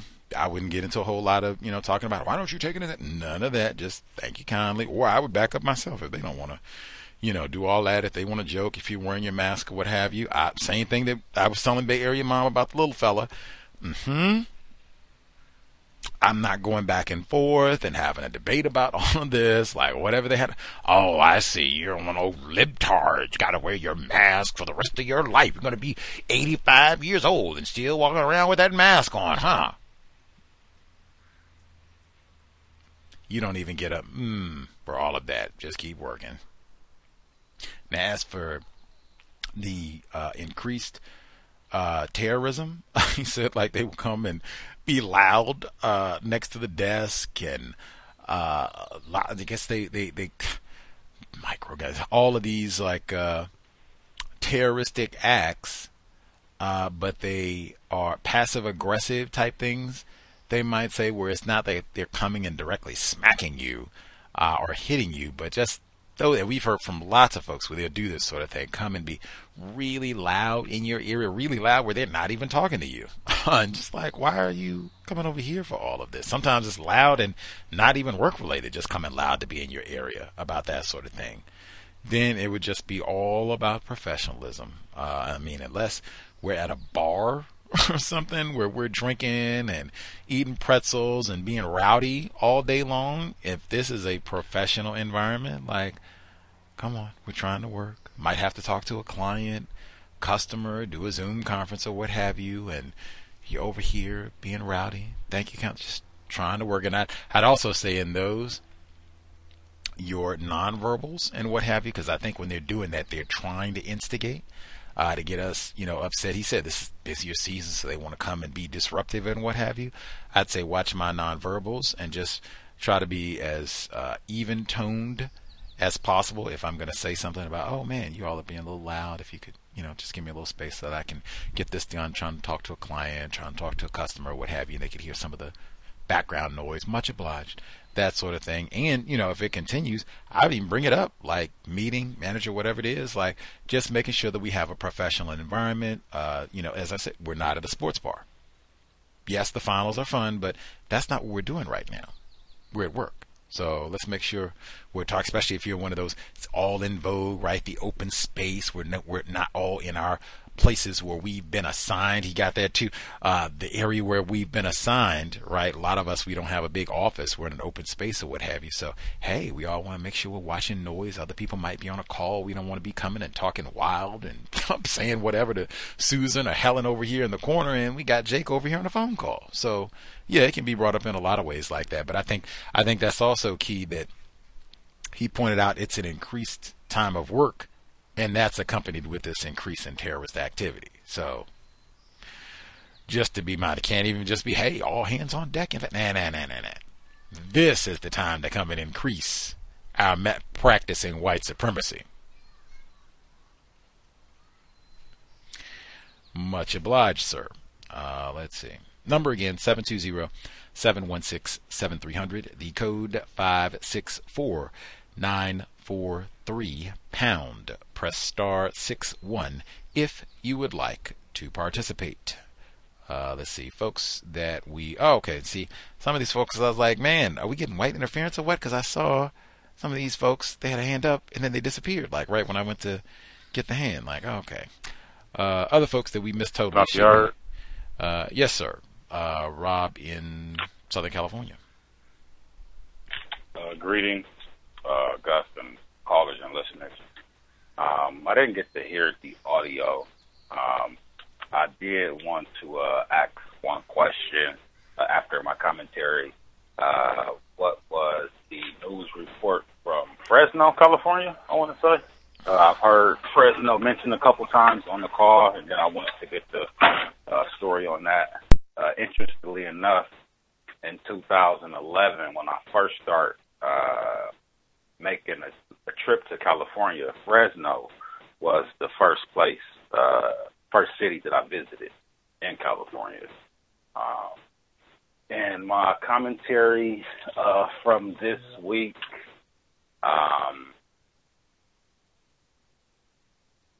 being persistent,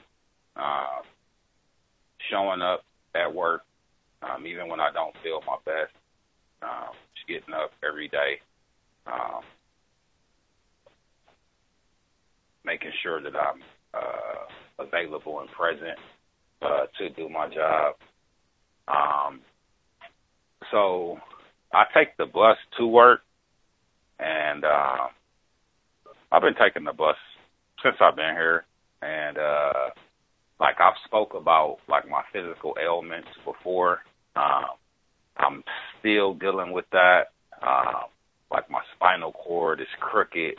The alignment of my body is completely off, and it's painful to walk sometimes. And my commute from the bus stop to work is like 2 California blocks. And I say California blocks because I'm from Wisconsin, and this ain't like these California blocks is a little bit longer. It's a lot more open space. And so I work with a couple of employees classified as non-white Mexican, and they have these little fold-up e-bikes that they ride. And so I'm like, okay. I'm like, man, I could probably utilize that. So I looked it up.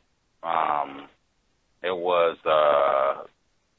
not a fairly expensive purchase, kind of cheap when you're talking about an e-bike. It was only $300. With the tax, I think I paid $3 and some change, something like that. But anyway, so the other coworkers have had this bike for a while, and I've never seen any other of the employees like ask to ride their bike or even give them like a second thought, you know. So when I purchased my bike, I had a couple people asking me if they could ride it, and then I feel like I'm being looked at a little bit differently, like not in a good way though, like because all the employees have vehicles, so it's not like, you know, I'm doing something that someone can't do, but I'm getting the impression that, like, as a black person, like, I'm not supposed to be in a position to even purchase fairly inexpensive bike. And I'm getting the impression that, like, it was cool for people to see me, like, walking and struggling more. And now that I'm trying to do something to improve my commute, I feel a little shade thrown my way, as the young people say these days. And that's all I have to share right now. And if someone can fill me in on the Fresno report, that would be greatly appreciated. And thank you for taking my call. Yes, sir. Let's see. The report for Fresno, lack of black educators in Fresno Unified highlighted following racist incidents on campus. That's from California's Central California Public Radio from this week. We were talking about trying to get, or actually end of last week, very end of last week, where they were talking about trying to get black teachers, where students walked out of class and all the rest of it. And we were talking about, hey man, fast forward through all the, well, they said that they got money to get diversity. And we talked about, as opposed to black teachers. Anywho, that is interesting. All of it that, I guess someone had this bike before, so it's not like this is their first time. Where I guess if this was like a novelty, where if you come and we had never seen an e-bike before, like, wow, what is that, Rob? Like, whoa, let me ride around the block and all those. But I mean, if they've seen this before, somebody else has one, and now you just, oh my God, I've never seen it. Like, doesn't Tim have the same bike? Didn't ask him to ride. Like, that's odd. He said all of this attention. That word is not in the word guide, but at least in my view, it's one of those metaphors where it's some sort of condescension. Something bad is associated with darkness, shade. But for them to be casting some sort of aspersions or what have you, just for him trying to. Now, I said before, with the carpooling, right? Now, he said taking public transportation. You want to save some money, be efficient to get to work, all that. I said, hey, if you carpool, don't just talk about anything. Don't get in there and be, bragging about your new car and what you got and vacations, because, ooh-wee, the vindictiveness. They will get rowdy about that. Race soldiers. Now, he just got an e-bike. He just said, he didn't tell us that, man, my e-bike is like a Lamborghini. Pool in the back of it, sauna. That's not what he said. $300. I think that's what I heard. $300. He said, hey, that's, not exactly going to break the bank, but hey, improvement over the bus. I can get around a little bit better in California. They got warm weather, so I'll be able to ride it, year round, really. San Diego, Southern California. Why would that be a reason? It's green. He's not bumming, asking you all, give me a ride so you can hide out in your car and steal it or rape your family. Like, what? I got a bike. And I thought he said these were non-white, non-black people, which is why I've said for a lot of this stuff, it really wouldn't matter, because we have all been conditioned to function and think like racist man, racist woman, especially towards black people. So I wouldn't do any of that stuff. Even we've had people who said that they worked with other black people and they found out how much their salary was and they got mad and went to sabotage them. So yeah, unfortunately, no reason to do any show. And I'm not saying Rob was showing off, but yeah, no reason to show off or tell anyone about anything. My new shoes, my new watch, my new car, my new bike, my new footies, nothing.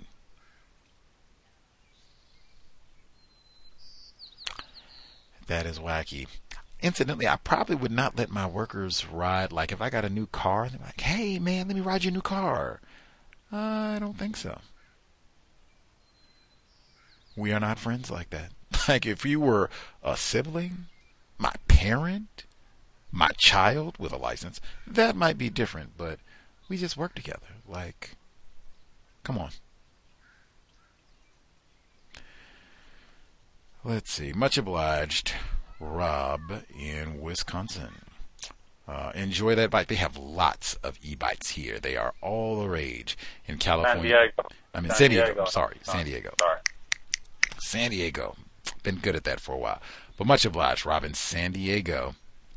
Those bikes are all the rage up here in Seattle as well. And they got all those hills, Lots of white people have them and just, rave about the e-bikes. Rob in San Diego. Other folks who we have missed totally.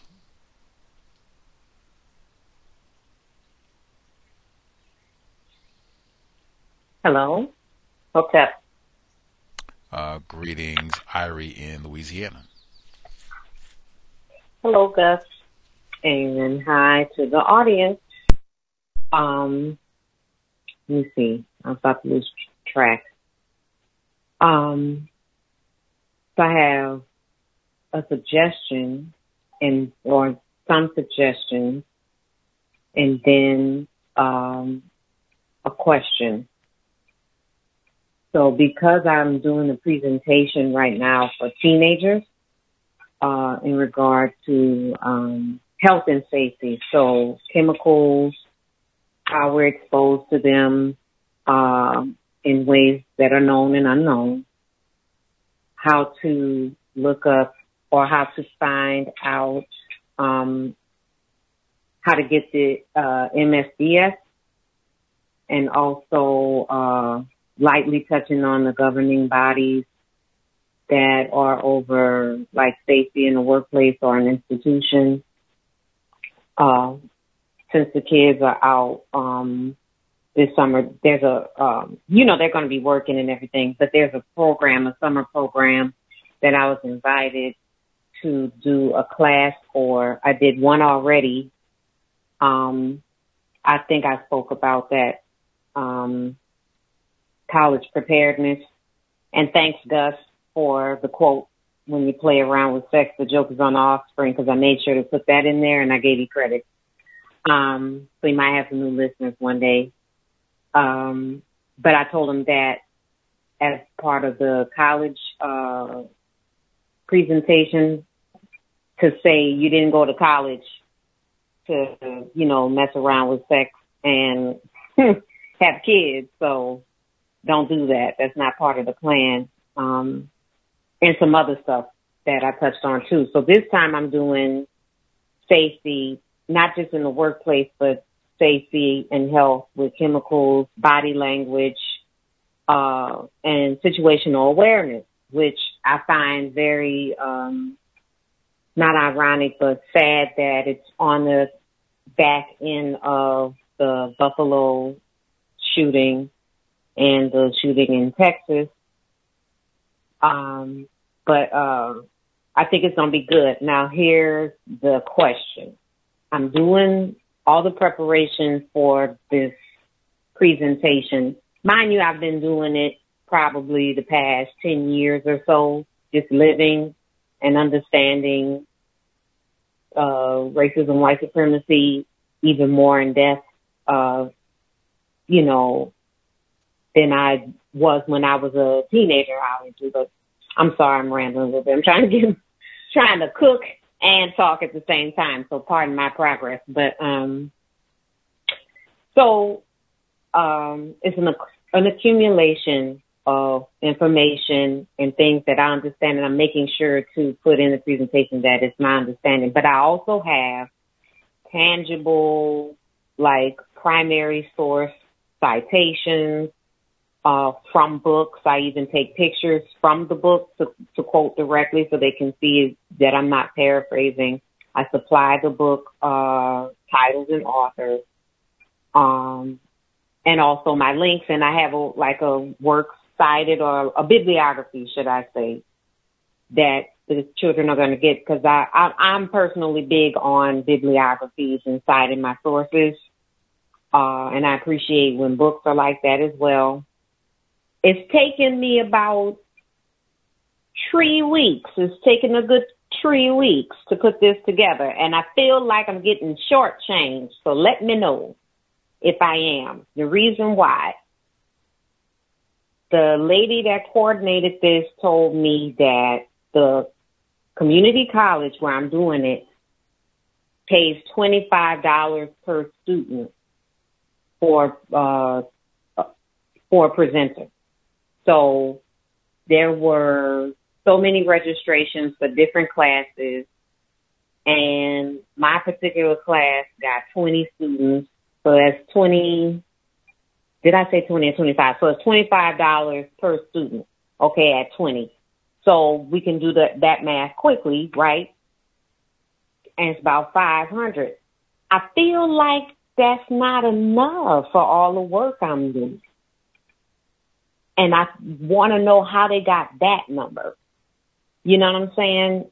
And I don't mind doing it because the kids need the information. But at the same time, it's almost like, if we're going to go there and start charging, or y'all going to pay me for this, like, I just feel like there should be a reassessment of how much I get, or at least an addition for preparation, should I say. because if you spread out $500 over 3 weeks of preparation, I think it's going to be like minimum wage. Y'all tell me. Let me know, Gus, and I'll mute my line. Oh, for the gentleman at work with the mask situation, I don't know if he has to talk to people, but I recommend the Atmo Blue mask. It has a fan, like a dual fan, and HEPA filters and stuff. It's kind of fancy. It's about $100-something, but I use it when I work out and I use it when I go out, and it's great. And I wanted to share that. Thank you.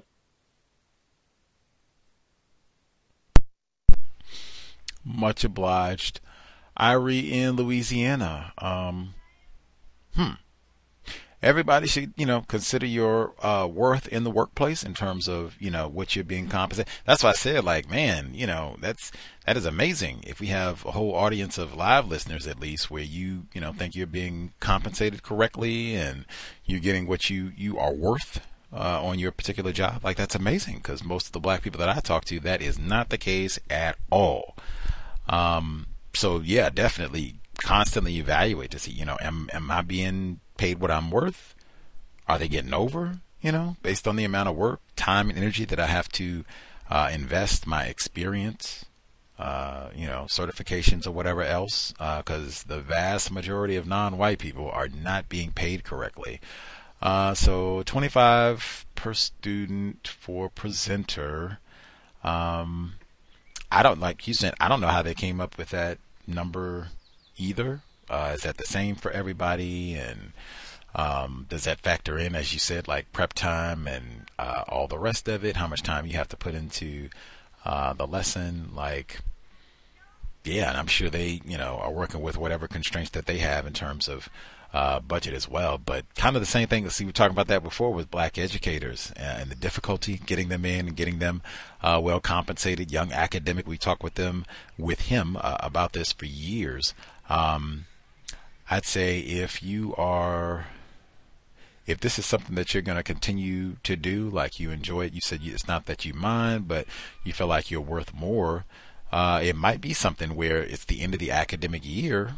I don't know if you're going to be doing these lessons over the summer or what have you, but if this is something where you do this and this is going to be at least pausing for a little while and then maybe restarting in the autumn, might be the great time when you can talk about that, like, getting whatever the rate is per student and then getting a stipend in addition to that, and or raising the rate per student to factor in whatever prep time that you have and what have you. But I mean, that's so universal in terms of teachers not being compensated for their value in the midst of all this. But yeah, I would just bring that up directly to see if they can adjust either or, and just itemize it, the amount of time that you have to put into the whatever teachings that you do, lectures that you do, and if it's putting slides together, research, whatever it is, you can easily have whole apps that will help you just document how much time you're having to invest in a project and whatever it is, typing this, getting this, photocopies this for the students, or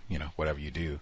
But yeah, I would say just present it to him that way and see if you can get a raise. If this is going to continue through the summer, hey, see if you can get it kicked in before the summer. But at minimum, I would want to see if you can get it kicked in before the start. If you're continuing before the next academic year, because that's prime time where they might make changes to teaching contracts or with teachers' compensation. All of that stuff might be up for review since it's into the academic year.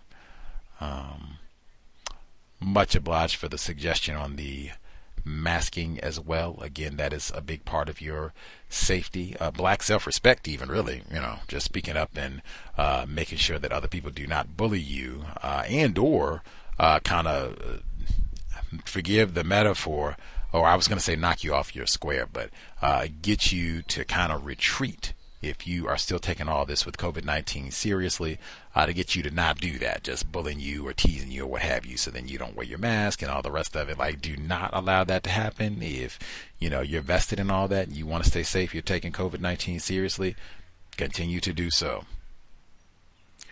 The number again. Oh, Gus? Yes, ma'am. I just want to say what I forgot really quick. Thank you. I wanted to tell the audience to go over safety, tell the kids that are working this summer to ask their jobs about material safety data sheets and what their safety plan is for any like emergency events, whether it be natural disaster or man-made. That's what I forgot to mention at the beginning. Thanks. Very important. They had the folks out in the Midwest. They died.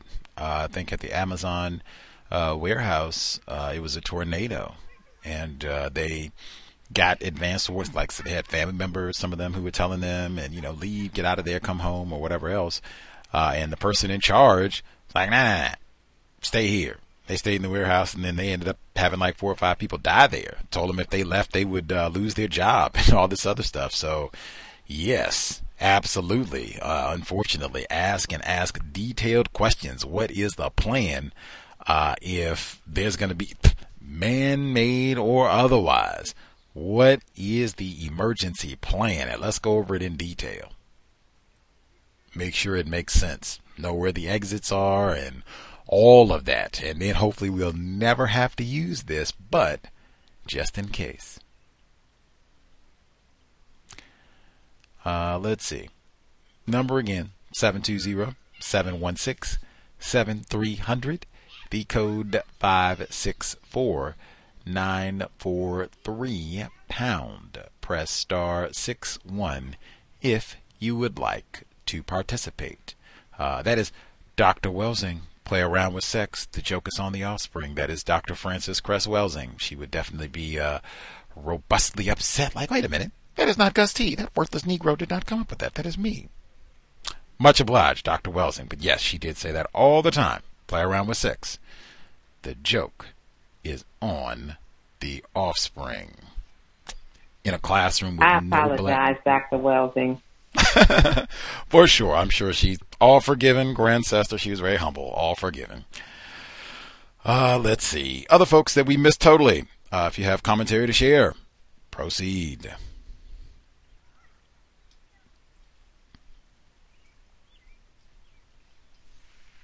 May I be heard? Caller in Florida. Yes, sir.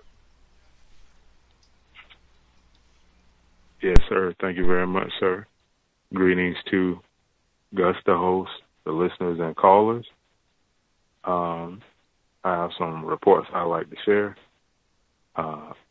The beginning is about the new HR person, classified white. She was in the room with a coworker and myself, and we were helping to explain to her about where to set certain envelopes in her office envelopes. And she was beginning to say how she was beginning to get into, I guess, stress eating or whatever. And she had a mask on because she had just reported another COVID case. I shared a piece of it last week, but she said she had to wean off of drinking coffee and different things like that. And then I wanted to start out with that because I got another report where she was reported to have said she was losing her hair, something like that. Her hair was falling out. I think the racist clique members are causing that, and they still have their entitlement, and they don't want to give that up, and they're being very rebellious. So she is becoming real stressed out, it sounds like to me. And I also wanted to share where it was a meeting where they was talking about, I guess, leadership, so-called leadership, and it consisted of a few of what they call lead workers. And this victim shared with me that she exhibited tendencies to look at her when it came to saying how they should make improvements in the workplace and how we don't want to come into the workplace and experience drama and issues and conflicts and things like that. So she said that she didn't really respond to those attempts at getting her to speak about those things because there was a white woman in there that wasn't very talkative, and it was a white man in there who was very arrogant and not very professional. It was the same guy that said that they should have named the courthouse criminal building after him. And he is saying that basically the supervisor in the area where he works basically gives him, I guess, some kind of responsibility to make decisions, whatever that means. And he had the audacity in this meeting to ask the HR white woman, why don't I get invited to the interviews for new applicants? So this is how arrogant and racist this guy is. And she just said, well, that's a responsibility or something that's designated for the supervisor. You're not the supervisor. So he just went silent. This victim also was insulted. I was in the department, child support, and they were having a conversation about the vehicles or whatever. I may have mentioned this, but I was thinking about it, that this victim was saying that, before she purchased a better functioning vehicle, the tailpipe or whatever, or it was maybe the trunk or some area of the vehicle put out a lot of smoke or whatever, emitted a lot of smoke. And she was like, oh, yeah, I remember those days because, man, I didn't know if it was her car or we didn't know if it was a drive-by shooting happening. So, I thought about that once again, and I was writing down some recent notes, and I just thought that was racism being practiced. There was a white couple that came into the lobby, and they were practicing racism. Well, mainly I think it was the bailiffs, for the most part, practicing racism because they knew a black female works at the window where there's a bell there. So she had just came back off of the vacation after Memorial Day on Tuesday, and they're back there pressing on the bell, tapping on the bell a lot. And it's not even 8:15. Like, the courthouse doesn't start opening for business until 8:15. It was like 8:04, and they're back there pressing on this bell. So I'm like, man, why didn't the bailiff say anything that just wait for 8:15 to come by? So that was another one that was that I found interesting. There was the air conditioning, because the building is old, that made it very uncomfortable for the white side, and they were sweating over there. So they tried to get us to open our door so that the air would come from out of our small room or the small room that we work in to go into where they are. I said, oh, no, not the segregated area. So I closed the door back. The white girl opened the door. I closed it back. So the clique member pretty much heard what I said, didn't get up and open the door back.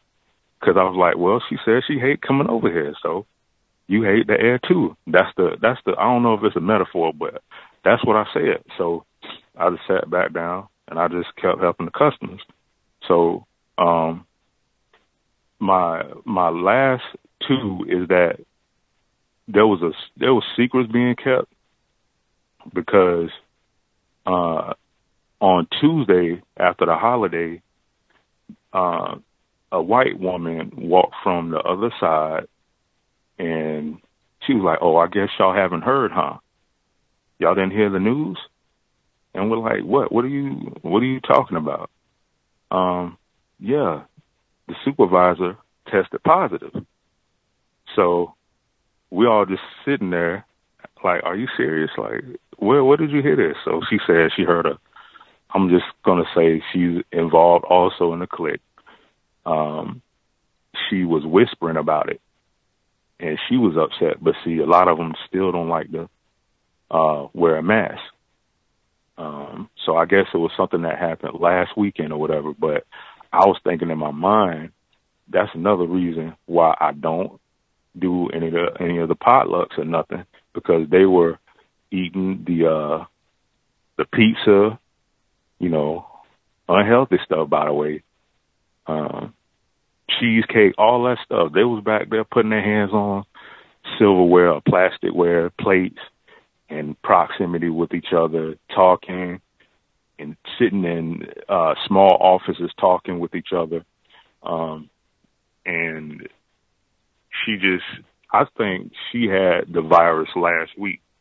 And I just wanted to read an email, one last thing. She sent this out today, the supervisor, a racist suspect. It says, "Hi, everyone. I appreciate you all pulling together and filling in during my unexpected absence this week. Blank, the HR lady informed me that I should be cough and fever free with no assistance from Tylenol. I'm hoping that the next 2 days will result in continued reduction of symptoms. I will call her Monday morning to discuss my ability to return to the office. Thank you for your well wishes for my speedy recovery. Just need to be prudent and cautious so as not to expose you beyond what may have occurred last week. Everyone has done extremely well keeping the virus at bay and out of the office. I hope you all have a great weekend and that I will be back next week. Thanks again for everything you've done this week to keep the office running. Great team." And one last thing, this white woman, right? She has a sign on a desk. It says, "You are the queen." I say, was somebody calling you this? Why do you have this here? Oh, at my last job, this used to be a name that they would just play around and call me. But I pretty much grew out of that. I grew out of it. But you still have this word here, like you're a queen. But but that's all I have to share. Thanks for allowing me to speak.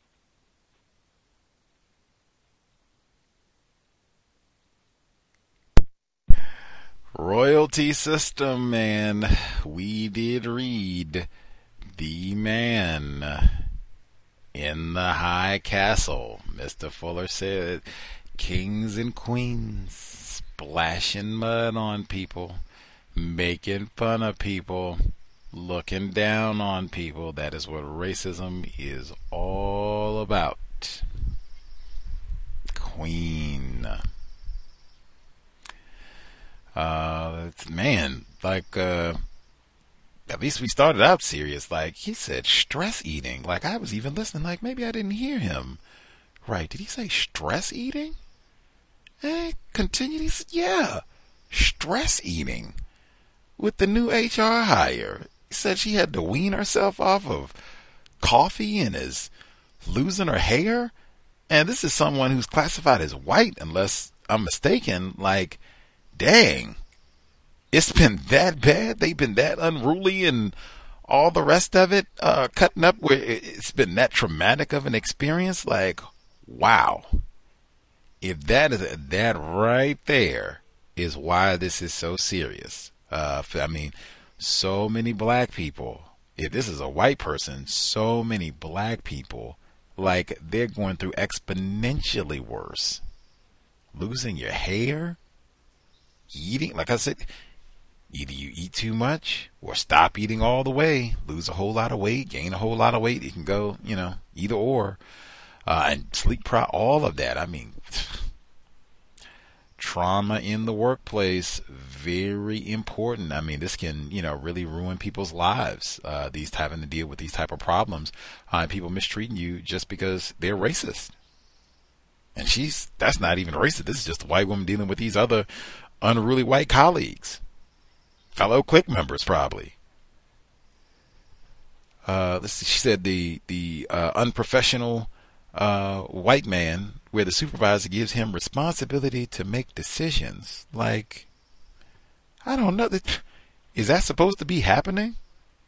Like, I know you can delegate and what have you, but like, man, I don't know.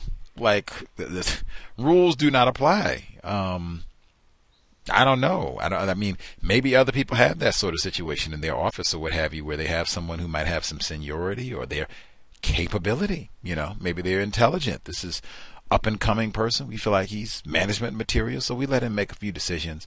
Normally, I would do it as the manager, but he's capable. Maybe that is the case. But wow, I'm in charge. They see I'm management. But why y'all should be sending me invites when there's a new hire? Why don't you let me know? Drop me an email. You're not a supervisor. I should be. That's the problem. Get some things done around here. Like, wow. All right, white man. Probably another white man who's not even qualified, but he said he was unprofessional. See? Let's see.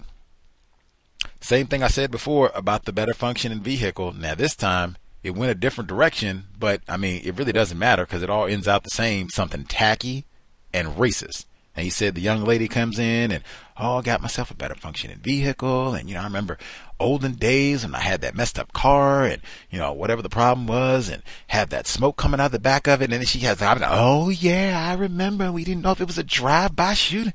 What? Why does it have to be some sort of association with a drive-by shoot? She had car trouble. Now she's a gangbanger. That's what I mean about those metaphors and what have you. Like, as they had said before, like, what if we had an old rapist here? Like, oh yeah, see if he was going to sneak in somebody's house and rape somebody. Why do the metaphors, the black people always got to be the devil? The rape, remember that one? The fella came in and said, oh, look, the devil, and jumped over the little banister, what have. Why do all the anti-black metaphors, the black people got to be Satan and rapists and gangbangers at the courthouse? Why is that? That's what I said way back at the beginning. Like, if you work someplace and we tell jokes, that's fine. I like a kiki, every now and then. But I mean, really, it should not be. The joke is going to be the niggers always end up being some kind of criminal, drug smuggler. I don't see anything funny about any of that. That's just, same old what we've been doing. Gangbang, yes. I didn't know we were having a drive-by shooting. Boys in the hood going on out here. Well,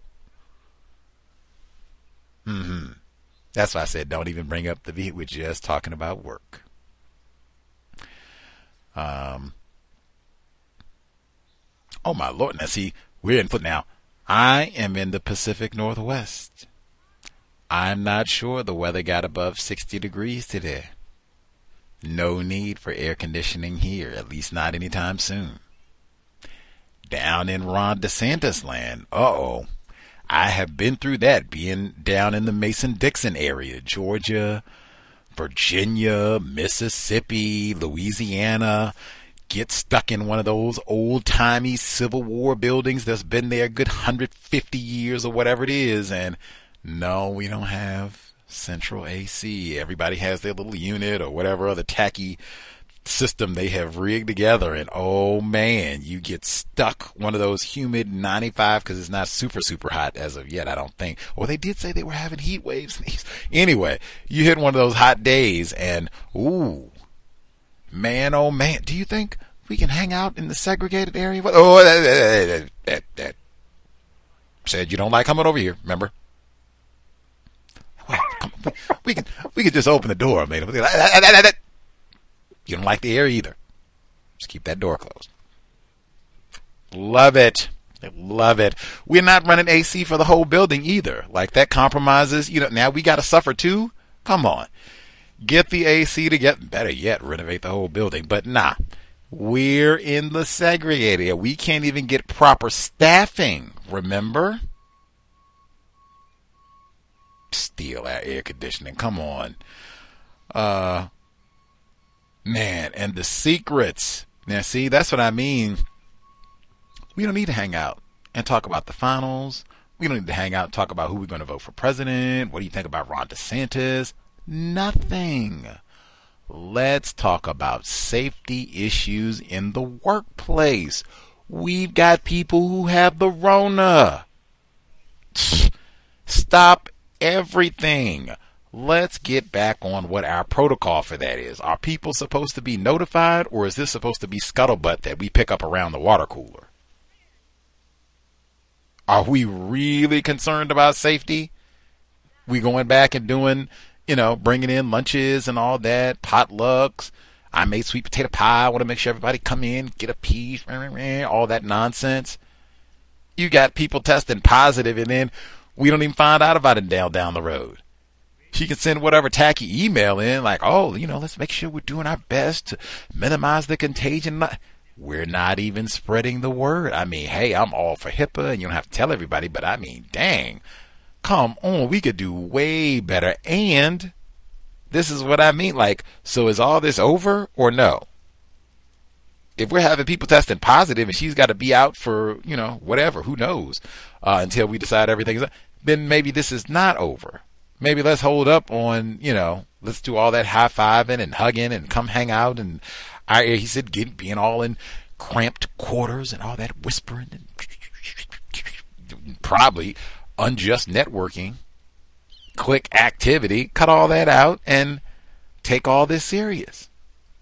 And let the employees know so that we can also make safe decisions. Have we been contaminated? Are we at risk?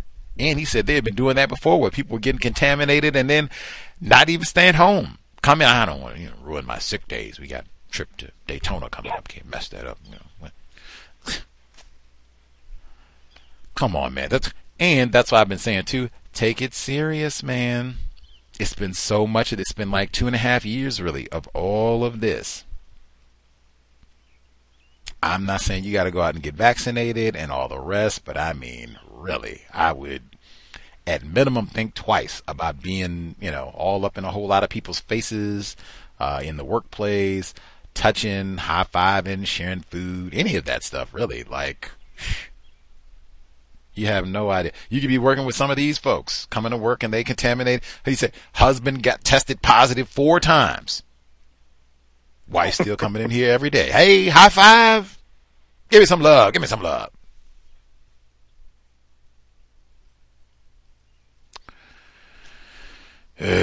Best you can do, man. Try to stay safe. Black self-respect is about staying safe. Wear your mask if you're on all of that. Take it seriously.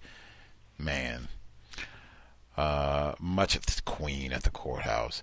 Much obliged, caller in Florida.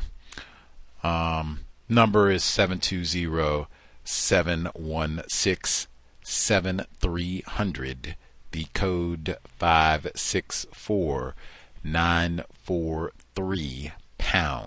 Press star 61 if you would like to participate. Other folks, if other commentary on the COVID-19 situation, if any of the shootings came up in your workplace, as I said, I would never have anything to say about any of these issues. I wouldn't care if it happened in your town. I don't have anything. Oh, that was terrible what happened. Condolences to the family. That's about it. Nothing to say about that. Not getting anything. Gun control, great equalizer. None of that. Not appropriate for the workplace at all. But if any folks, commentary on the COVID-19 situation, if they tried to talk to you about any of these shooting incidents, You've had to, neutralize that quickly, not get into any pontificating, sharing your views, share any other folks with any questions, commentary that they want to get in last few minutes before we wrap things up.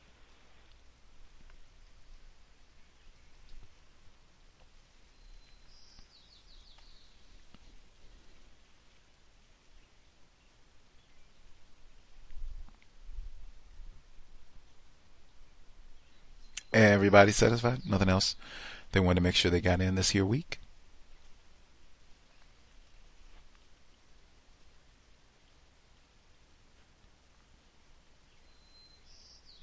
Grant. Can I be there? Oh, that was Rob in San Diego. Heard you. Yes, sir. So I just wanted to add one more thing. When you mentioned unjust networking, I feel that quite a bit of that goes on in the place that I work, and it's a fairly young group of people that are in management at this particular location. And it's like they all went to high school together or whatever. And I was talking to another employee, and he was like, man, I feel like whichever employees are included in that Snapchat thing, now, I didn't even know about the Snapchat, but he told me, like, the ones that's included in that Snapchat situation is basically the ones that, get promoted and get the positions or whatever. And the interesting thing was, like he told me, he was like, man, when you're not on the line, he was like, man, things are a bit chaotic and unorganized. He was like, man, I can tell a difference, when you're back there and when you're not. And, I feel that, like, one thing that I learned from working at a different location, customer service field, though, basically, a person said that if you're observing the floor, like the work floor, from like the outside looking in, basically like if you're standing off to the side, you should be able to clearly see who the person in charge is, like who's the leader on the floor. And I would have to say that if a person observed like the floor where I'm working, they would assume that I am the kitchen leader. But as we know, that is not the case. But I did find it very interesting that someone else had the same observations that I had. And thank you for letting me share.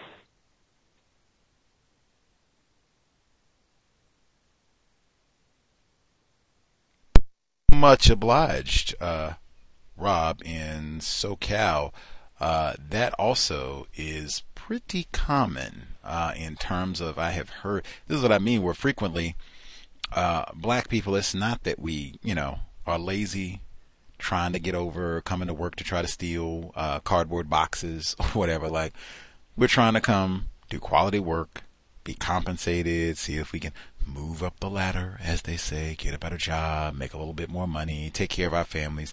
That is most black people, dare I say, most of the non-white people in the known universe in the workplace. Not all, but that is like the vast, vast majority. And I've heard that consistently, specifically what he said, like, hey, I can tell a difference. When you are here, things are less chaotic. Seems a little bit more organized. I've heard that consistently. I've heard that even about Gus T at various workplaces and many, many other black people, but that is not reflected in our pay. Even Bay Area mom, where she's talking about, like, man, some of these students, they just respond and do whatever and get it on. That's not reflected in her pay. In fact, frequently, when they, come and let us know, these little whisper, pull you to the side, hey man, you are the best little colored boy or best little colored gal, and things work so great. They don't even write this down. This will be in so many times, this will be in workplace where at minimum for my performance review, have that written down. Hey, things work better. We can tell the difference in a constructive manner when Rob is with us. We'll put that down. Like, hey, maybe he should get a raise. Like, man, you should make sure that he is valued. It's reflected that way. Infrequently does that happen. System of white supremacy racism. That's when even I think our young scholar said the exact same thing. Now he's in the other side of the continent. Go Celtics.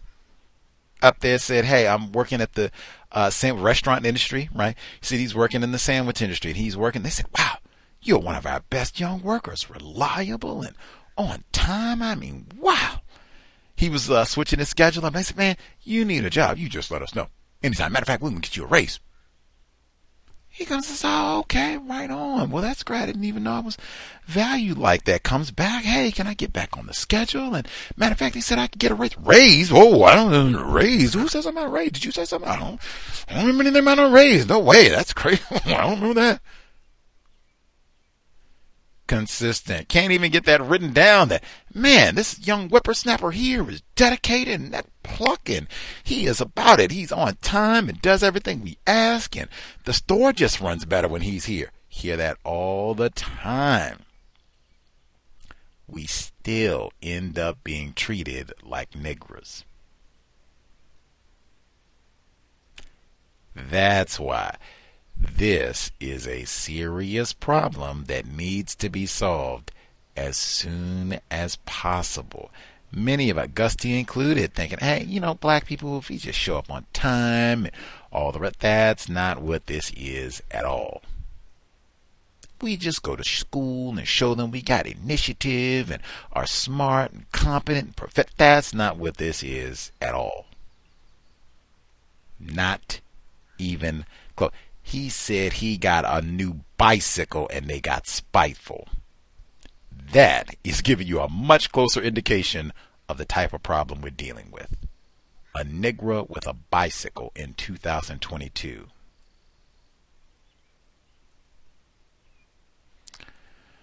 Other folks, commentary they want to make sure they get in before we wrap things up.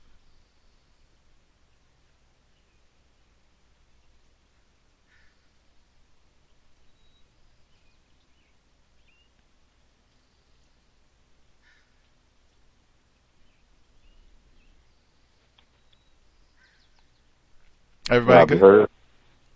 Oh, our caller in Florida? Yes, thank you very much, sir. There was a report that I received. I guess it was like I could say it's VGQ, because it had something to do with the county. I guess they decided something about Juneteenth, right? So it was something about being paid time and a half or something like that. So a black male, now this black male was hired in 2019 because they don't hire black males very often. So he got up and went to the court director, another black male. So he was going to ask about, was there any update about this, I guess this particular holiday where we're supposed to get some kind of pay done from last year, and it happening this year.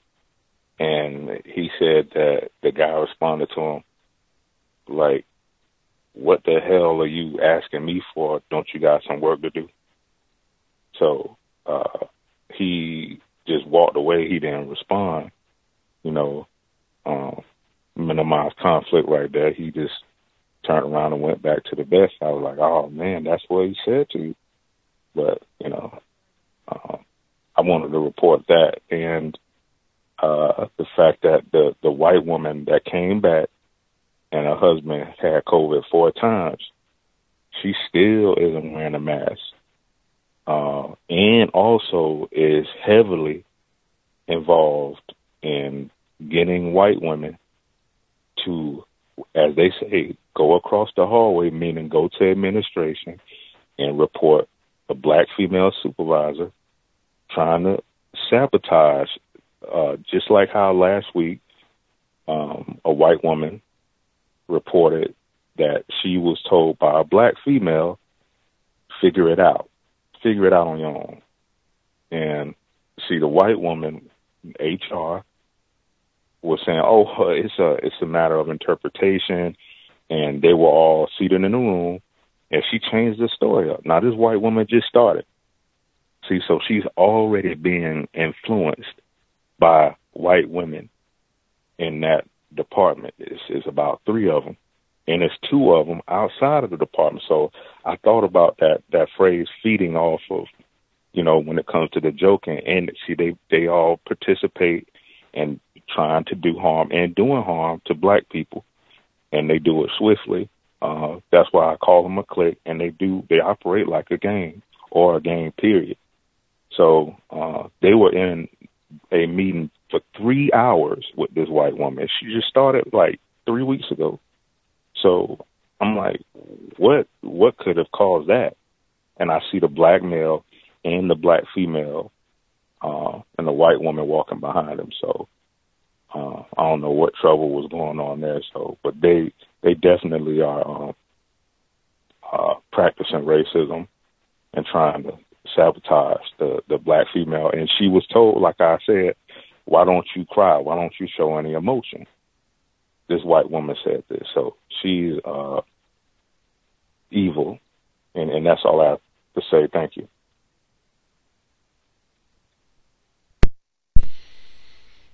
If you are classified as white, you cannot be ignorant about racism. Like 3-hour meeting, that is your remedial class. White supremacy racism at the courthouse. This is how it's done. Get your story together. If this is the same woman whose hair was falling out and everything, and she had to wean off coffee and eating disorder and all the rest of it, like, wow, what happened in the 3-hour meeting? That is, that right there, that is gang activity, where I come out saying one thing, let's tell the truth. I don't think he said that she conspired with this black female to say, oh no, she didn't say just figure it out or what have you, and that's just a matter of and all this. 3 hours later, hair is falling out, and I got eating. Oh no, actually, she did say figure it out, and we are going to have to mediate. Like, wow, that is gang activity. Like, we have the meeting. Okay, we're going to have you this one time. This is what it is. We're not going to have this again. Like, no, you just started. We're going to catch you up over the next few hours here. This is how it goes at the courthouse. And he said it seemed like it was people that were involved. They're not even in this department or what have you. Why do you care? What do you have to do with it? What's your pressing interest in getting this matter resolved? Huh. Racist man, racist woman, that's my interest. Got this nigger involved, that's my interest. Wow. And that type of sabotage, you got people that are working against you, they're not even in your department. That, again, what does it mean to be white? Yes, feeding off of, we all take part in and enjoy beating and have all these people ganging up on one. That is gang activity. Have all these white people ganging up on one black person. It's not like she's got her family. Like, I don't think he said her mom and dad work there too, and brothers and sisters, and she's got all these other black people that she works with and is friends with. one black person, and we all are going to gang up on her. Said the other black supervisor, we all sit around and gang up on him. That there, why this is super serious, because I mean, it's lots of us. That is our experience going into work and having, it seems, everybody in the building, at minimum, everybody in the department and beyond, at least on the floor, all working against you. If nothing else, that is a painful illustration why, no, you don't eat anything at the potluck. Nothing that they brought in. No, thank you. White, non-white, no, thank you. These are not your homies. That's why you're not just talking reckless. You know, all of these folks, 'cause you might not even know all of the people who are participating in this, sabotaging you, and all that. You might not even know. Pitiful, man. He said the woman that did her husband, she tested positive 4 times. The husband did. I'm coming into work and I'm on sabotage. I'm not here. Like, man, you all got to take this Rona seriously. Like, whoa, my hard-headed husband, and we just keep going around and around and around. And I can't even get to the long haul COVID, because he keeps contracting it, and we got to sit around. I'm sabotaging. You don't even have a mask on. Got to deal with this black woman nigga over here in the segregated section. Like, what? Where are the priorities? And I mean, you can say that, anytime. What are our priorities? It would seem, evidence suggests, individuals classified as white practicing racism is the priority. White supremacy, racism, the priority on the planet above all. That has, again, painfully been demonstrated over the last 2.5 years now with all of this COVID-19. They got that report where white people said, once that the report started coming out at first saying, oh man, it's a lot of black people getting this. White people like, forget that. This is Negro disease. I'm not wearing a mask. Exactly the behavior that he's been talking about. Lots of people have been seeing, I'm not wearing a mask. I'm not distancing, whatever. This is, Negro disease. Priorities. That's why I say again, you as a non-white person have to prioritize your health and safety. If that means you're taking the Rona serious, take it serious. Don't let them sway you. White or non-white people in your workplace, if they're, over it and all that, take it serious. You have to safeguard your safety. Any other commentary folks want to make sure that they get in?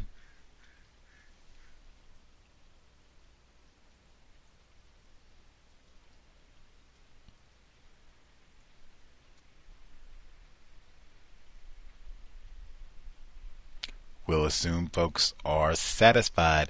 That gang phenomenon in the workplace, like, man, that is, you can call that Voltron effect, gang activity, all of the above. It qualifies, but the workplace is definitely one environment. It's not generally going to be one individual white person who is a problem. It's going to be a gang of white people. An unjust network working against you in the workplace. Very important to be mindful of that as, you're moving around, talking, saying everything else. Oh yeah, it's not one. It is all of these individuals who are working against me and coordinating their efforts against me. That is what makes them so powerful and dangerous.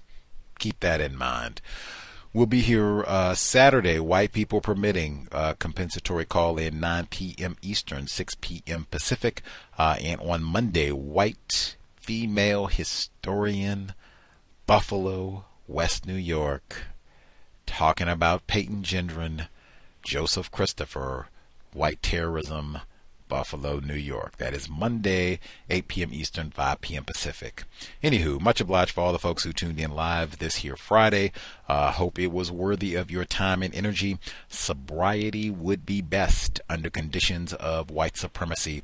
We have lots of problems. We will need high-level brain functioning to figure out solutions.